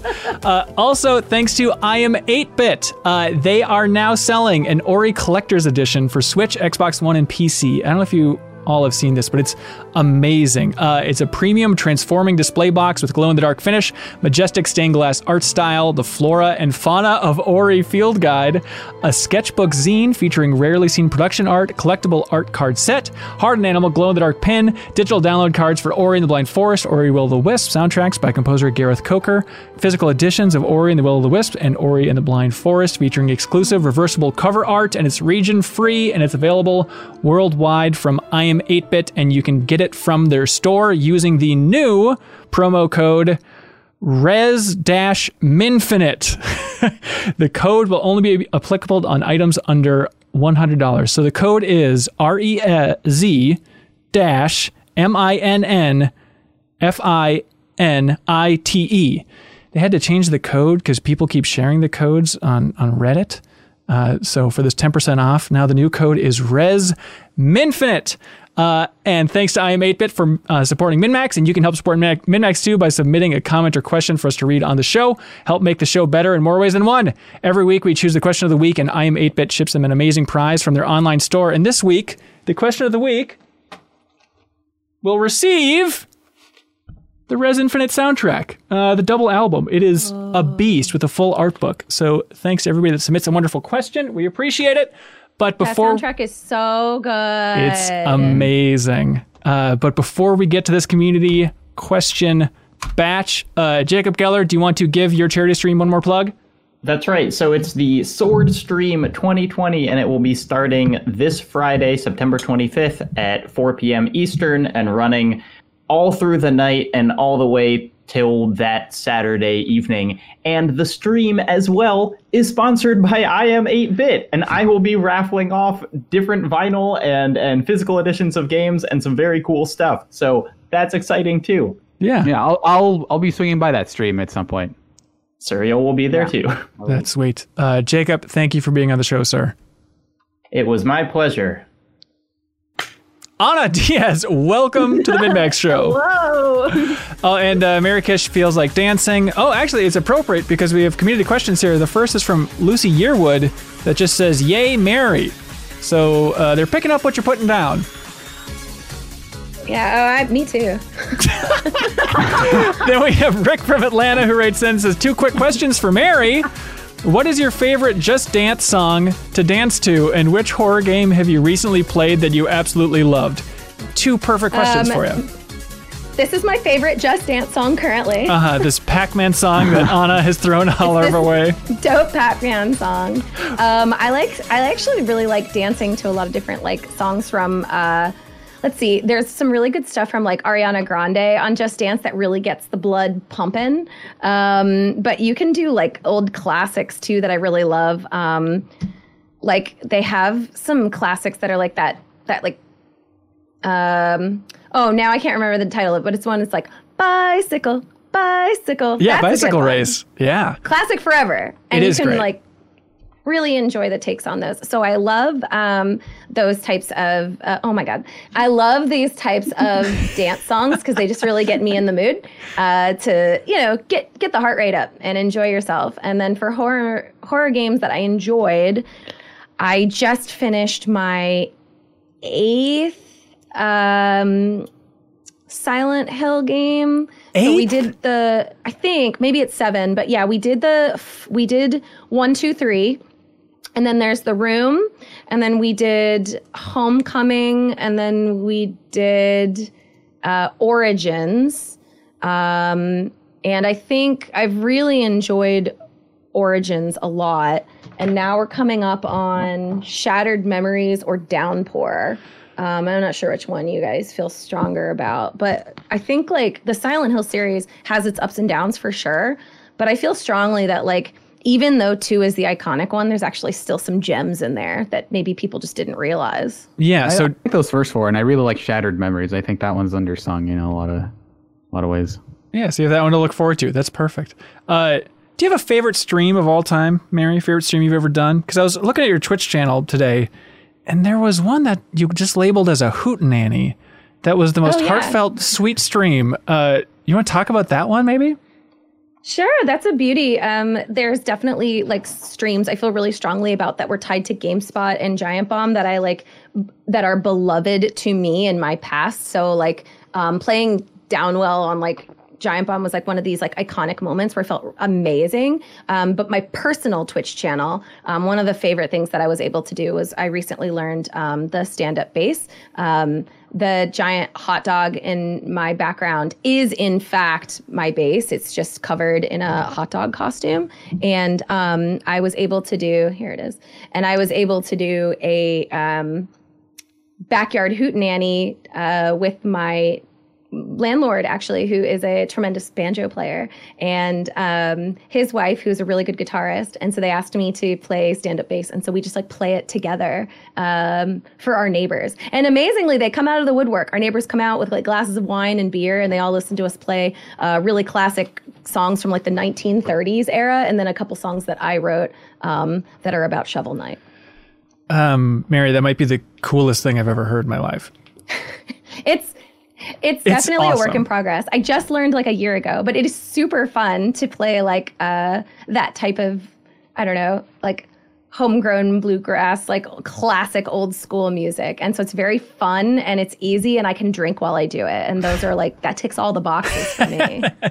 Perfect. Josh writes in, he says, well, COVID hasn't really affected the way we experience games, at least for me. It has made movies harder to look for this year. What's been a favorite movie from this year you've seen via streaming service or some other means? My personal favorite so far was Seth Rogen's An American Pickle on HBO Max. Favorite movies this year in the weirdest movie year in a while. What stands out for you, Anna? Well, on streaming, I just sticking to that, I really enjoyed Palm Springs on Hulu. Like surprisingly charming. Like I wasn't expecting it to be bad by any means, but like was just actually like kind of really fun, and yeah, I enjoyed that quite a lot. Yeah, so that was going to be my choice too. Yeah, it's on Hulu and it's the Groundhog Day inspired. Andy Samberg, Kristen Melody, is that how you say her name? I don't know. Okay, yeah, but it. You think like, okay, Groundhog Day, I think I get where this thing's going to be going, but they have enough twists in there, enough fun aspects of the formula kind of evolving it past where Groundhog Day ends. Yeah, I mean, that's probably my favorite movie of the year at this point, but at this point, I think it'll just win every Oscar. So many rom-coms that like Netflix has released, so it was fun to see Hulu do one and like get something that's a little fresh, because I feel like another, like a lot of streaming services have rom-coms are kind of like cheaper to make and kind of safer to make. So we've been seeing a lot of them. And so I was a little skeptical, but it was so fun. Yeah. Does anybody else have one that stands out this year? I really liked Defy Bloods, which I actually, which to be fair, I didn't watch until, the tragic passing of Chadwick Boseman. And I was surprised. Someone said like, hey, this is like a quintessential Chadwick Boseman. Chadwick was it Gita Jackson? Yeah, I think it was actually. I also watched it after seeing Gita's tweet. But anyway, that movie is really good, both in how it kind of deals with a lot of the Vietnam era stuff, and also kind of ties into a lot of discourses we're having today. And it has some pretty creative techniques, like all of the stuff, because it's like jumping between past and present, because they're trying to get to this stash of gold that they stashed in Vietnam, and then. Chadwick Boseman's character, like the idea is that they're also looking for his grave, because he dies they mentioned that he dies at the beginning of the film, and they're looking for him as well. But every time it cuts to the Vietnam era, it like goes into 4:3 perspective and kind of adds this filter of that makes it look like a war documentary. Huh. So it's like this really cool experiment of like, okay, this is also of a time and place, and it, all the characters are dressed differently and things like that, but they also kind of touch on a lot of kind of interesting and not always super comfortable topics about the Vietnam War and a lot of the fallout from that, and also political discourses that we're having today, and how those were kind of in part affected by a lot of the stuff that began in the Vietnam era. But it's if you're looking to watch something outside of Black Panther for Chadwick Boseman, I think that's probably the one. Huh. Because it is also this really strong ensemble cast that does a really good job of both. Because it is a lot of ways about hey, let's honor the memory of this fallen soldier that we are all looking for, and is kind of the thing that ties us all together, even as we kind of realize we hate each other now, but this one this one remnant of the past is the only thing really keeping us together. Yeah.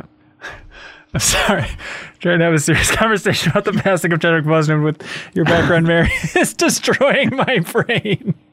What he would have wanted. Yep. Anyways, Mary, do you have a favorite movie from this year?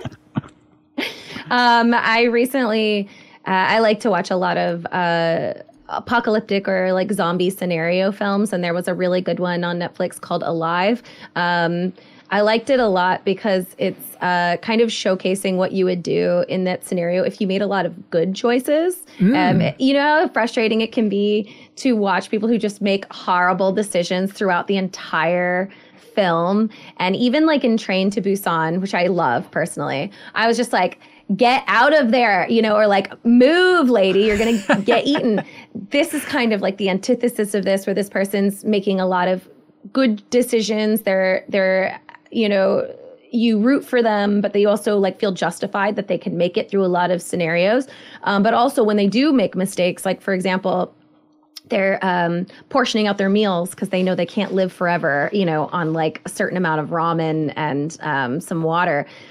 But he has this like moment of weakness where he sees an ad of someone eating ramen, and he's like, and he like pours it. And it's just like, that's something I would do too, right? Like if you hadn't eaten in 3 days, and you would absolutely do that. And so very relatable characters, a very like cool story scenario of what happens if you're like in an apartment complex and you see it you can see it out your window. And so you know you can't leave, but eventually you have to.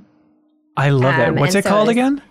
I think it's called Alive, and I might be incorrect, and it might be #Alive, because the entire thing is like on social media. He's saying that he has to #stay alive. And so he's kind of documenting it. For a brief second, I feel like he's a streamer, because they show his like webcam and he's like chatting to people and like playing a video game, which is really funny. And then he's like documenting his like, you know, his process and like how in trouble he is. And it's interesting. Yeah, I was really satisfied with it. And I find myself kind of picky when it comes to zombie movies like that. So I loved it. Oh, that sounds interesting. Doreen Claire writes in, says, this year would have been weird for us all in a lot of ways, but in a gaming context, I've played genres I never thought I would. I played the Chris Tales demo, a turn-based RPG, Spiritfarer, a management game, and lately I've been dying to play Hades, a roguelike. What's a game that tops your favorite games list from a genre you often avoid or don't generally like? By the way, we had multiple people write in. They're like, I don't like roguelikes, but I like Hades, so I guess I like the genre now. Like, it is really broken through to a new audience. But does anything stand out for anybody for this year? Oh, it should be from this year too. You know what? Like a genre. Let's say of any time. I think probably StarCraft and Company of Heroes, I think, are like my two real-time strategy games. And anytime I try to break out of that and say, oh, I'll play a Total War game, or I'll play like any 4X games or Civ, like any of that's the kind of like overall you have to manage something, those types of games, I bottom out pretty quickly on them. Yeah, yet you love Dota so much. That's true, but that's like almost a different, like that's a completely different genre even. Well, like you're not building bases, you're destroying them. I understand. Night and day. I get it. Does anything else stand out for anybody? I mean, Splatoon and Splatoon 2, like, I feel like that's the first time I really, really got into like a first person shooter, and also like played on a team with people and tried to like get really into it. Ooh, what is that process like? Every time I played Splatoon, I've enjoyed it, but it's like, man, it would be really fun if we all took it really seriously, but like trying to actually communicate with the team is a nightmare.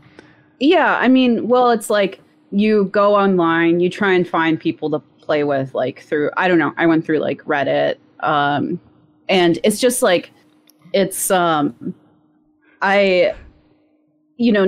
just isn't set up to do that. And so I think like I would have stuck a lot more with it had it been, like on PC and could connect to Discord easily.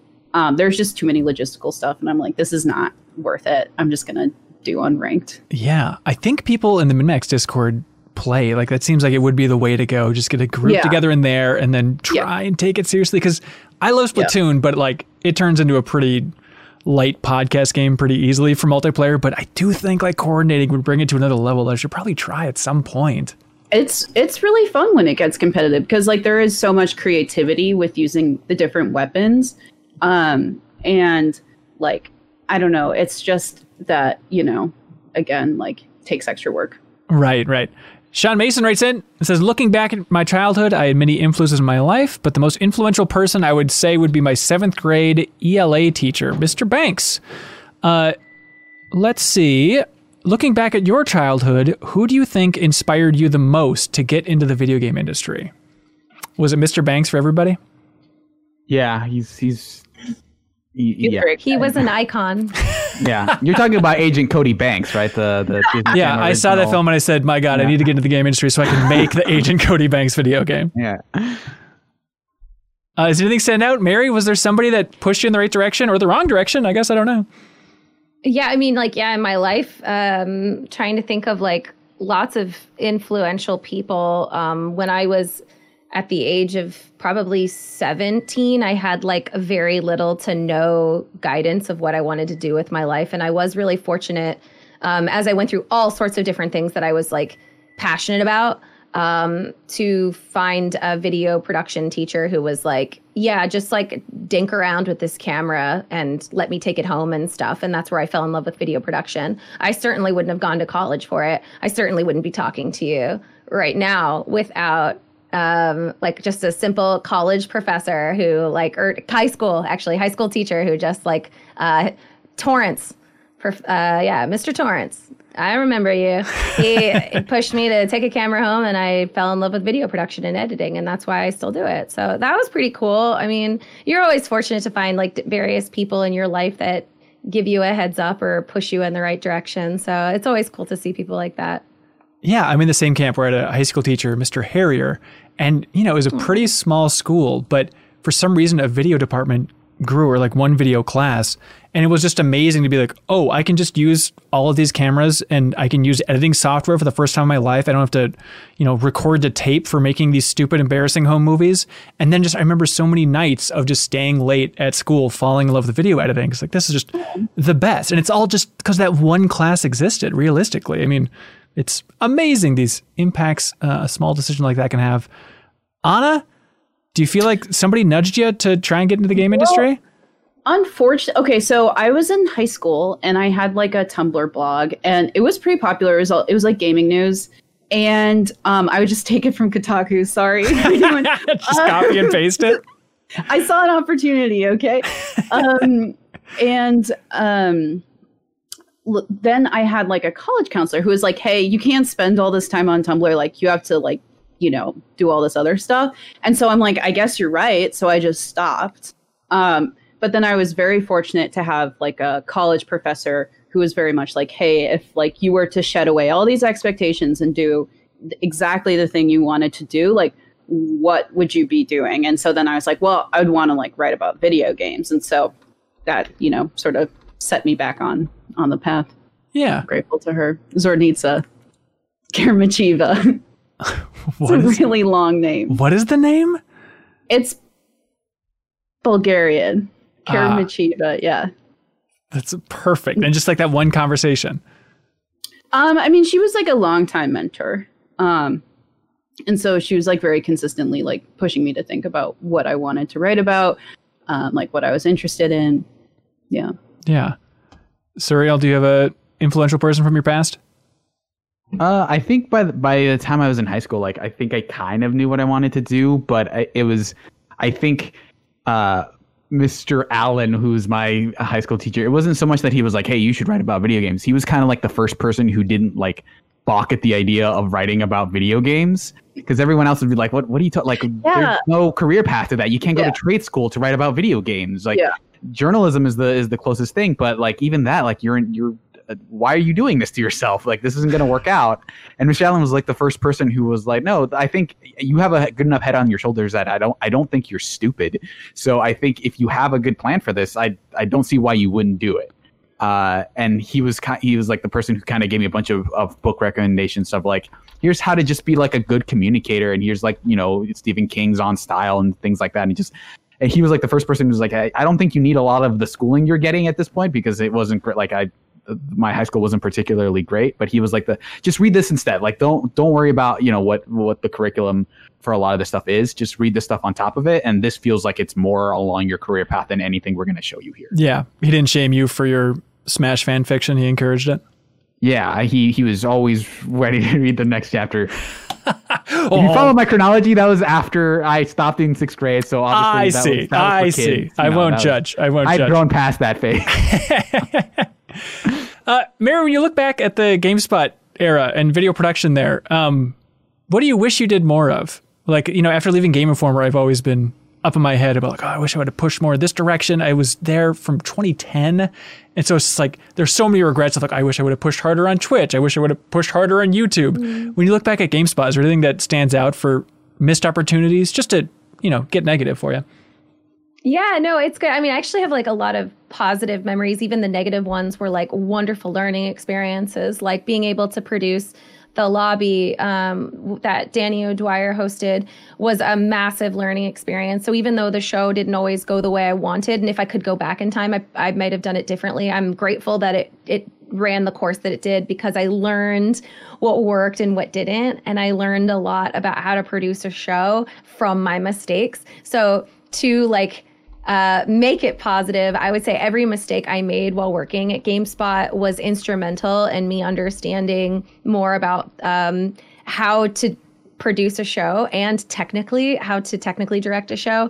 I learned how to use a TriCaster from GameSpot, and that actually was really valuable for me to be able to technically direct shows at Twitch. So it was a constant learning process.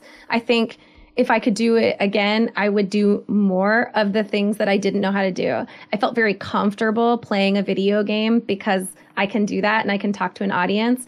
But the most value things that I learned was how to bus audio through an audio router, and how to make different scenes live on a TriCaster while a live show is going on. And I learned those in moments of weakness where I was like, I don't know how. And I can't stress this enough to other people. That's what you'll wish you will always have done, would be to ask and learn and grow. So I wish that I got over that stigma that I was a dumb kid at GameSpot earlier, because we were all dumb kids and will continue to be that way. You should be asking how to do stuff so that you can improve and grow. Yeah, it's amazing to see just during the quarantine, everybody becoming a little bit more of a tech expert. I mean, even my parents, grandparents, everybody just has to up their game a little bit. And hopefully it nudges people in the right direction to realize that yeah, it's not really that hard. Even building the old MinMax studio, or I'm in the process of building the new one over there and stuff like that. It's just a lot of Googling. There's no secret sauce here. It's like Mary said, asking questions to Google or to somebody else in your life, to a mentor. That's all that's going on. It doesn't take that much work to start your own podcast. It's just a couple Googles away. And I think the quarantine has pushed people in the direction of realizing that, we can actually do this. It's not that hard. Yeah, I've seen people who have avoided putting together a live show for years finally have to. And it's been really funny, and it's admirable to give it a whirl. For someone who went live for the first time on a company's podcast and then was I guess I'll just try it at home on my own. The reality is that it's never perfect, and you always start somewhere, and your somewhere will be bad. But being really bad at something is the first step to being okay at it. So you just got to get over that hurdle and go live with your crappy setup. That's just fine. Just do it. That's the main, crux of the argument. Just get out there and make something shitty. Why don't you?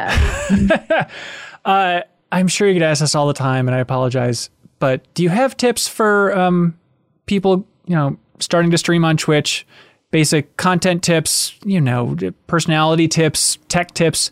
What comes to mind for just the go-to Twitch tips?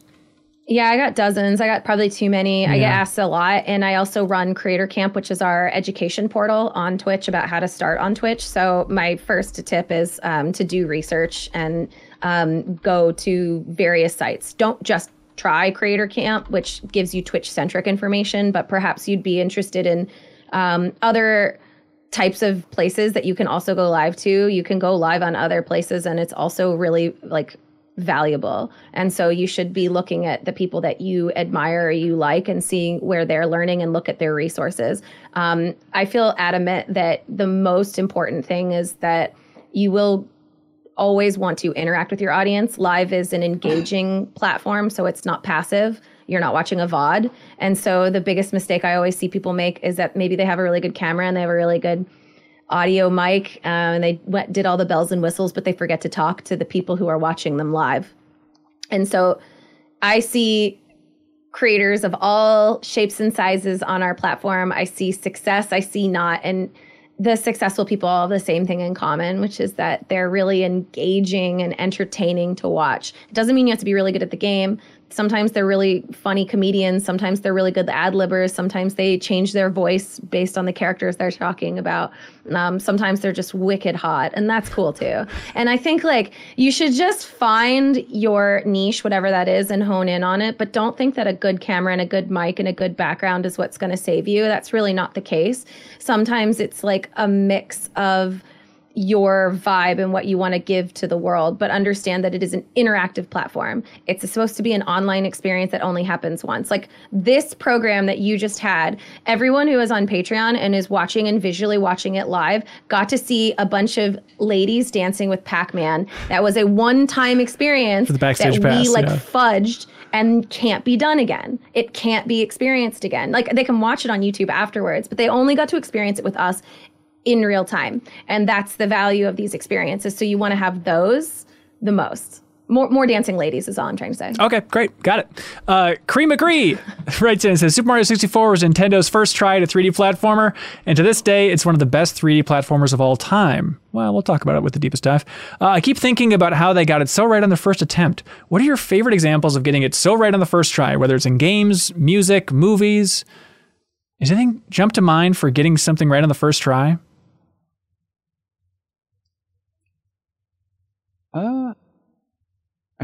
I feel like even it's not looked upon super well, but like I still think like the first Silent Hill is like a really good kind of here's kind of the setup, because every other game refined it, you know, and like I don't think a lot of people are super nostalgic. I think everyone talks about Silent Hill 2 as like here's the definitive Silent Hill game, but I think that first one had so many of the elements of that first one.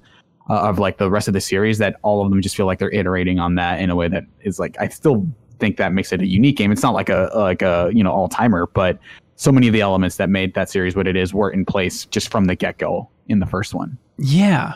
I don't even know where that team. I don't know how much you know about the development history of Silent Hill, but I don't know where that team came from within Konami, what they'd worked on before to come together to create something so unique. It's crazy. Yeah, it also helped that like horror has always felt like this kind of.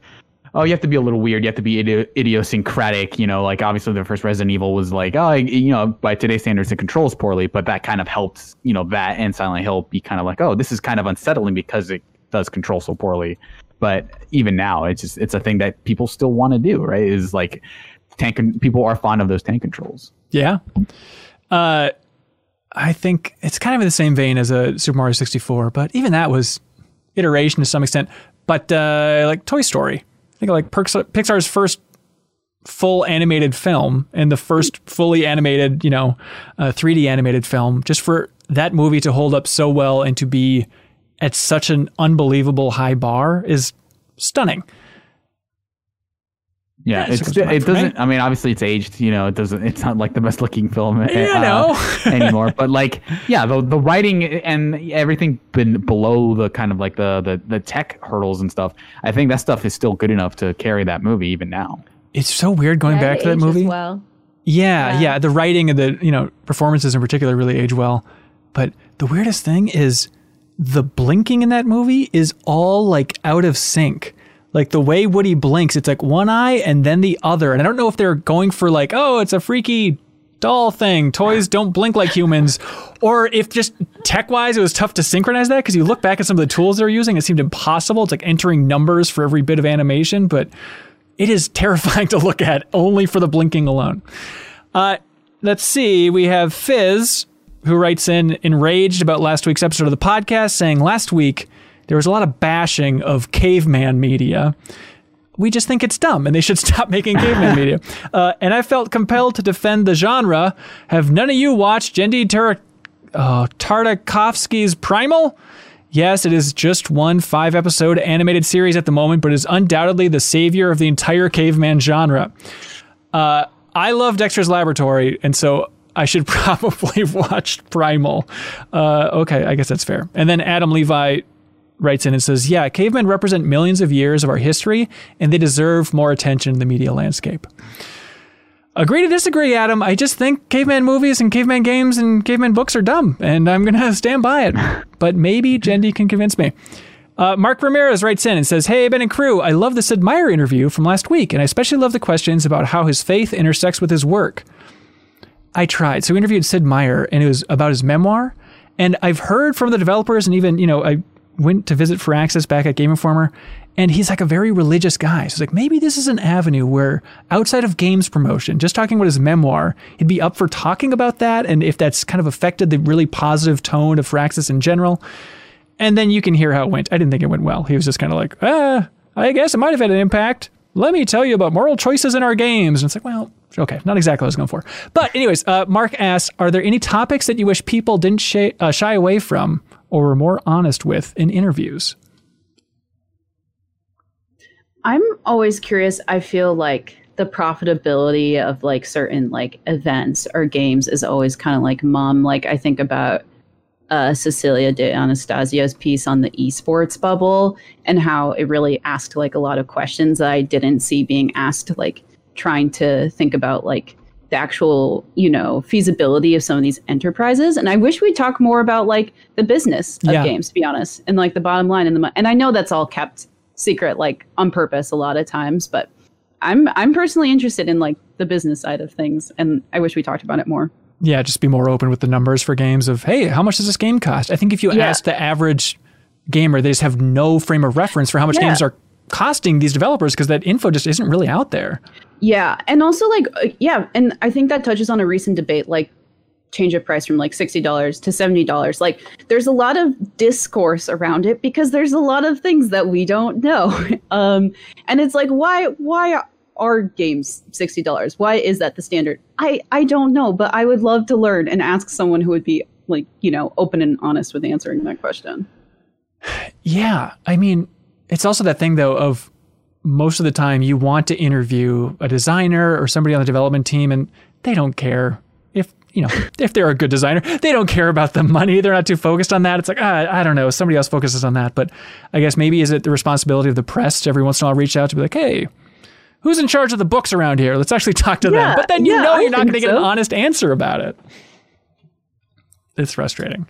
But I think that's good. I think, just more honesty on the business side of things. Then even just how scary it is to be developing a game, to be showing your game in the early stages. I always am a sucker for interviews where the developers just are frank about this is terrifying to see this reaction. I am so sensitive reading every comment about this game. And I feel like there's always a little bit of a bravado, a little bit of this game's going to be great. Better than the last one. Just wait and see.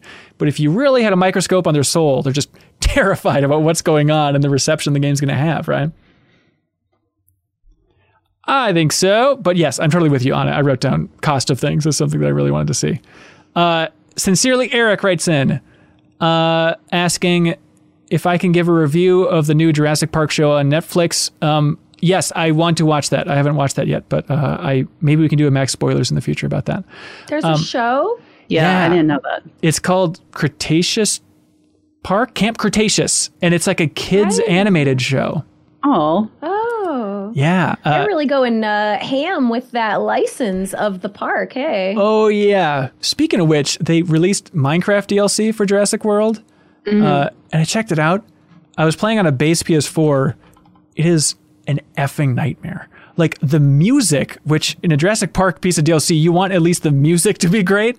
It barely runs. It's just like this choppy mess. Everything is breaking down. I got nauseated immediately because the frame rate is like 15. It sucks. Like I can't believe that they're just releasing that. And maybe it is just the base PS4 versions is going to be quite a bit weaker than everything else. But I was amazed that was released and nobody really remarked upon what a disaster it was. And then the dinosaurs got out. It was no good, you guys. Yeah, they should have kept those in there. I don't know what they were thinking. That's their first problem. They learned nothing. Yeah. On PS4 Pro, do you know if they stay in there? They do. They stay in. The system is so much more powerful. Yep, you got to upgrade. Sincerely, Eric, though, also is asking, we already know who wins with toaster strudels versus Pop-Tarts. The answer is toaster strudels. There's no debate there. Mary, I see you thinking, but I assume you came to the right conclusion. Wait, what is the right answer? I think we should be reasonable here at the amount of effort to enjoyment. Because when people like argue to the death that like certain burgers are the best, they're doing it based on like cost and, you know, and like ease of access and all these different scenarios. I mean, like if I'm running to get my bus, I ain't gonna get a frozen strudel, dude. I'm gonna grab me a nice room temperatured tart.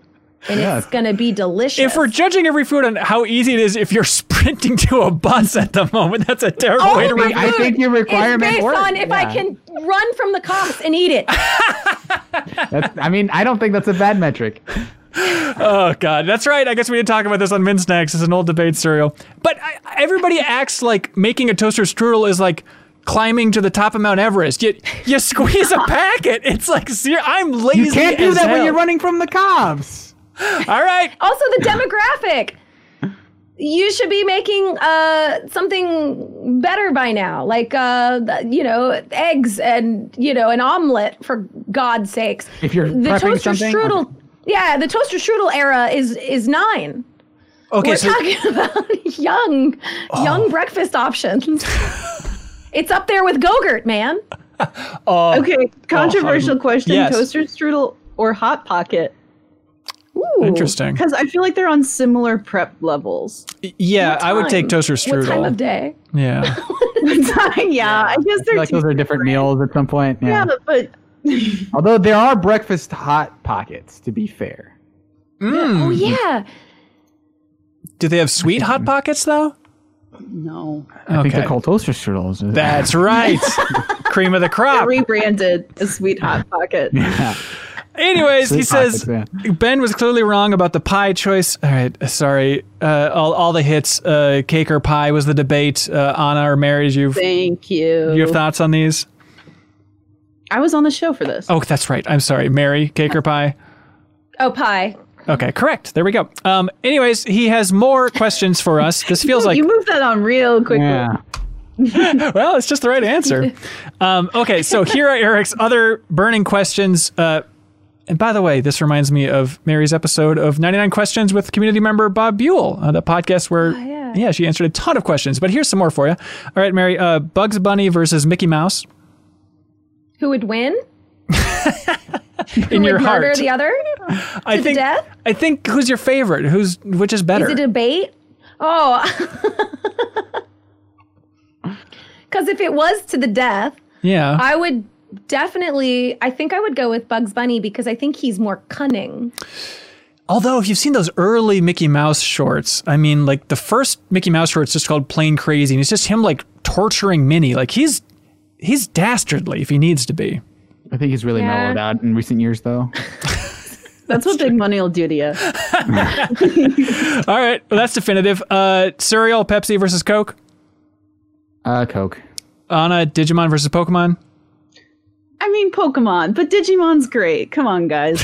We don't need to pit them against each other. I'm sorry, only one survives. Mary, killer question. Spring versus fall. Fall.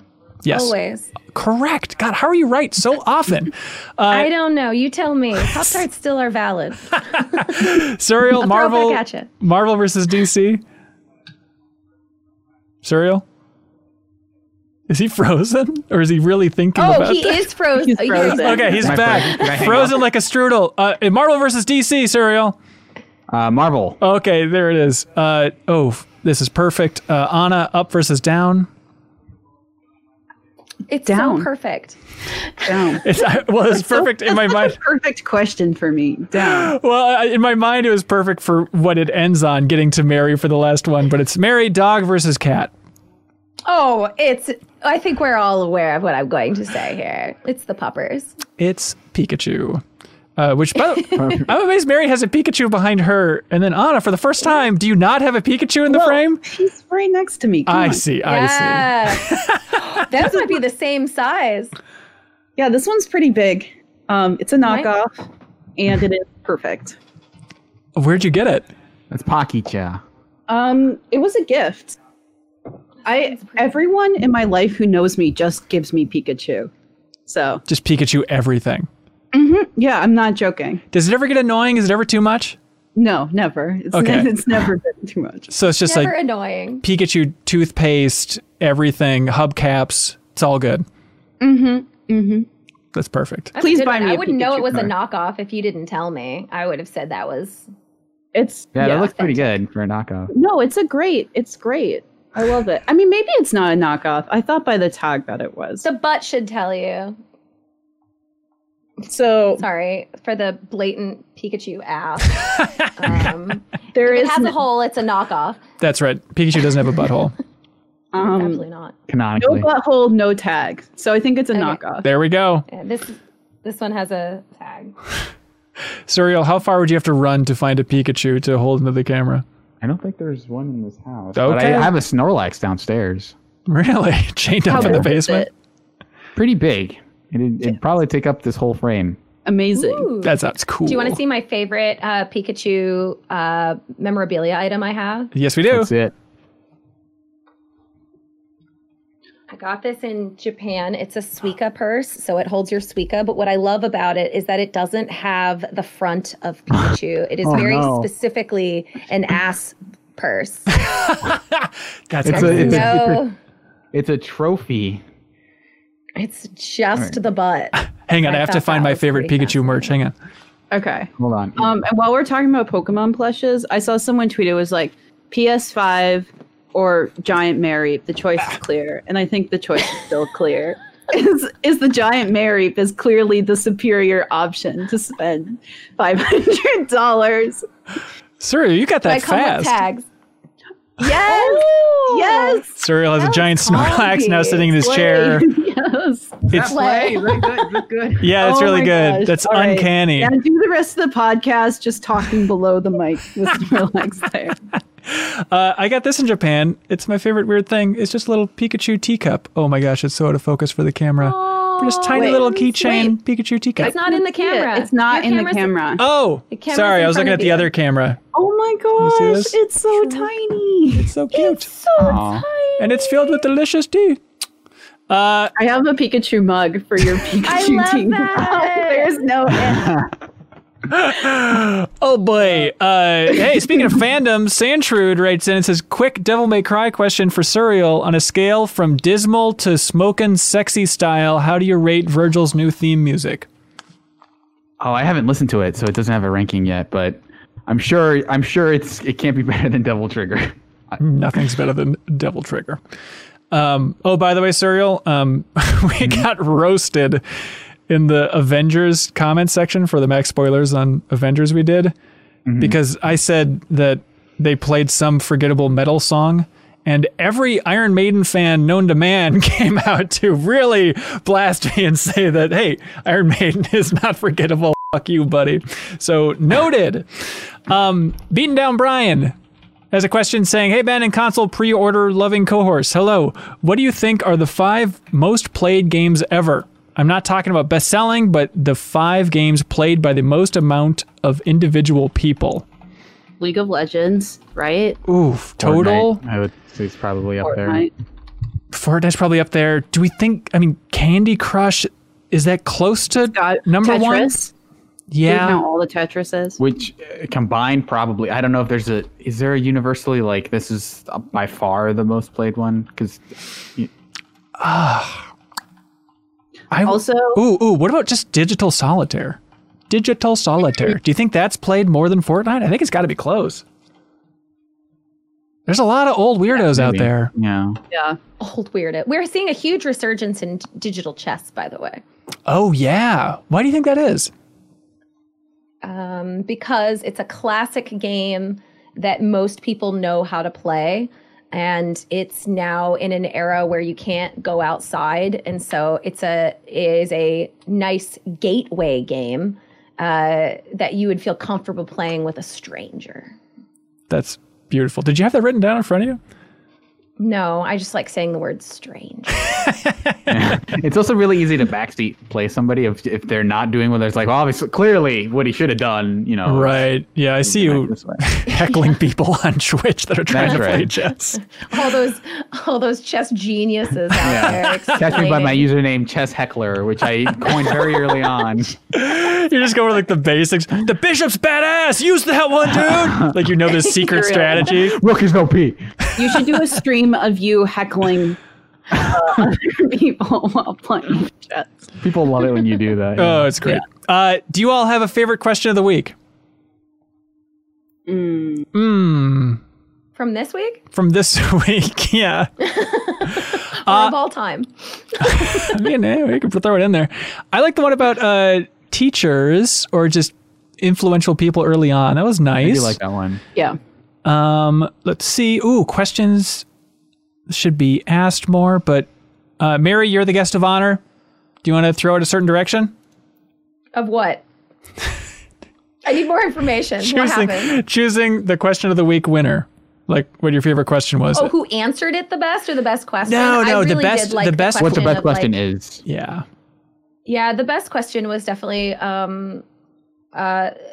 It's probably a toss-up. It was that or like what we learned at our previous game industry jobs, because I think they're both really valid, but it's like all about progress. But I think knowing that like basically we were all teens, some teacher just changed the course of our lives. And I think that's beautiful. That is beautiful. Thank you, Sean Mason. You're also beautiful. And you are winning the sweet Res Infinite double album from I'm 8-Bit. So thanks so much to I'm 8-Bit for shipping that out. And thanks to everybody that submits a wonderful question each and every week by supporting us on Patreon.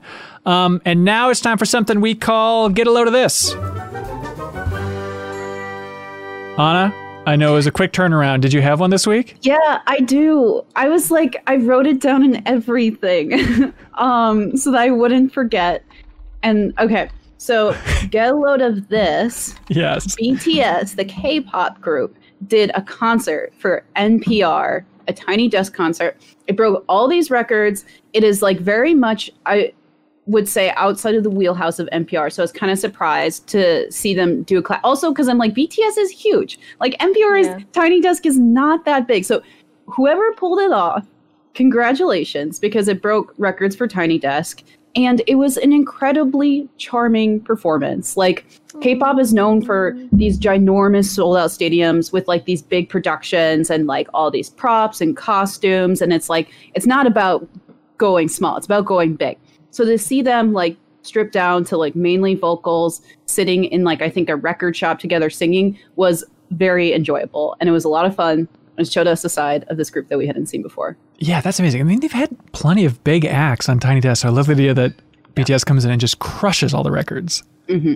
Yeah, it's wild. Suriel, do you have one? Yeah, so you might have heard about the meme of Can It Run Doom in terms of like, hey, we're going to get all this technology to run Doom, and that's kind of like the thing that you do on any kind of screen. But someone actually did something very different. Where they released a Doom WOD, which is a mod for the original Doom that is a Mortal Kombat game. So you basically, what you can do is you can play this kind of like hybrid version of like 2 and 3 with 12 characters. That is like, you basically run Doom and you find a thing and then you basically play Mortal Kombat inside of Doom. And it's like they kind of redid, like they just imported a bunch of the assets and just weird. It is a fully playable Doom. And they also have like a bunch of references to Doom in the game itself, where a lot of like the animalities and transformations and stuff, instead of transforming, you know, Liu Kang into a dragon, it turns him into a demon that uses the assets from Doom. Weird. So it's this weird, like it's more like, it feels like more like performance art than it is like, oh yeah, there's a cool game you can play. It just feels like I did this because I thought I could. And it's like, there's a video, you know, from the YouTube channel PND Ketchup and Mustard, and it just goes into detail of what the mod is and how it came to be, and like it seems like a pretty interesting feat because it looks pretty close to what Mortal Kombat 2 and 3 look like, which is impressive to run inside of Doom. That's awesome. Mary, did you have one? So this is just content that we're like saying everybody should know what this is? Yeah, something that you said, hey, this is interesting. What an interesting little tidbit. Absolutely. It is the Pac-Man Pinky, Blinky, Clyde, and Pinky dance. I just found out about this, you guys. You're going to be blown away by the choreography, the colors, the outfit, iconic dance moves. Let's give it up again for the Pac-Man dance. Woo! It's really stunning. Anyways, hey, get a load of this. I just had a long road trip out to South Dakota. I went on vacation out there in the Badlands and Black Hills, and it was just wonderful. And on the drive, I listened to this history podcast called The Constant, which is about a history of getting things wrong, which is an interesting theme. And they have this recurring theme within the podcast of just bashing Aristotle, one of the wisest minds of all time, because he just constantly got everything wrong. Like, he wrote extensively about, how shark mouths should be on the tip of their nose, but they're not. They're underneath. Otherwise, they would eat too much and choke to death. He argued that women have fewer teeth than men. It's like, well, everybody knows. It's like classic argument. Like Aristotle just There's no counted. way you can prove that one wrong. But that old chestnut. Yeah. He also wrote that flies have 4 legs. It's like, Aristotle, just look at a fly, you idiot. I don't know what you're doing. And then he was arguing. Philosophy, dude. Yeah, he was arguing that snot was chunks of our brain that was coming out of our faces. So okay, this gives me hope though, because you see so many bad takes on Twitter, coming from yours truly. And it's like a brain melt just on the internet. So imagine if Aristotle had Twitter and was like, women have fewer teeth than men. Canceled. we only see the good. We only see the good takes looking back, and so this gives me a little hope for everyone else. Yeah, we can all be Aristotle. Aristotle ate his own boogers because he was afraid he was losing his brain mass. Yeah, like every time he sneezed, he just had like a little ancient Greek shot glass in front of him that just like threw it back immediately. Hey, it's Aristotle. Don't blame me. Okay, Mary. Oh, yes, Ariel? No, I said, to be fair, the guy also thought sharks should have mouths in the front, so how much brain power could he have? That's a good point. He was if running on he's so fumes. smart, how come he's dead? That's a good point. Come at us, Aristotle, or your ancestors. We'll take them all on. Do you think, are there any people that claim to be ancestors of like those ancient Greeks, do you think? Or is it just all of Greece? Of all ancient Greeks ever. I'm just saying, do you think if there's a family in Greece that like, hey, we came from Aristotle? Oh, from Aristotle's. No.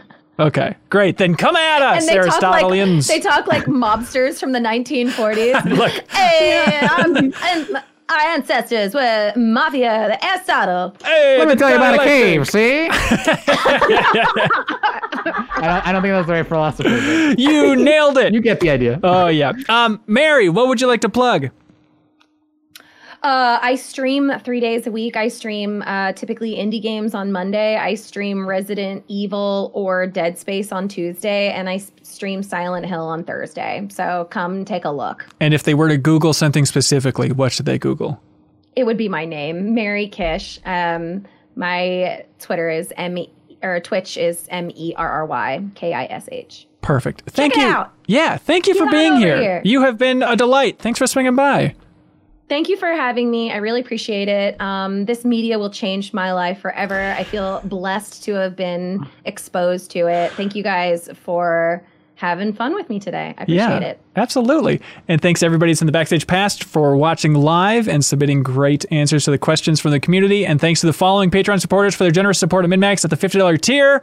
The Bam Box, Rob Hudak, I Am 8-Bit, Jawar Hello, Mirko Rico Torino, Tyler Thorny, Zachary Pliggy, Rebecca Lang, Beaten Down Brian with a Y, Auntie Clark, Mark Zeliga, Captain Stubbs 1, Ludwig Roque, Andrew Vala, Chris, Jesse Vitelli, Thomas Hoster, Snake24, Yarrow, William Garcia, Spiral in Your Eyes, Richard Smuts, JT Fell, Spider Dan, Steve Bamdad, Alex Payne. Thank you so much, everybody. Be good, have fun, let's go.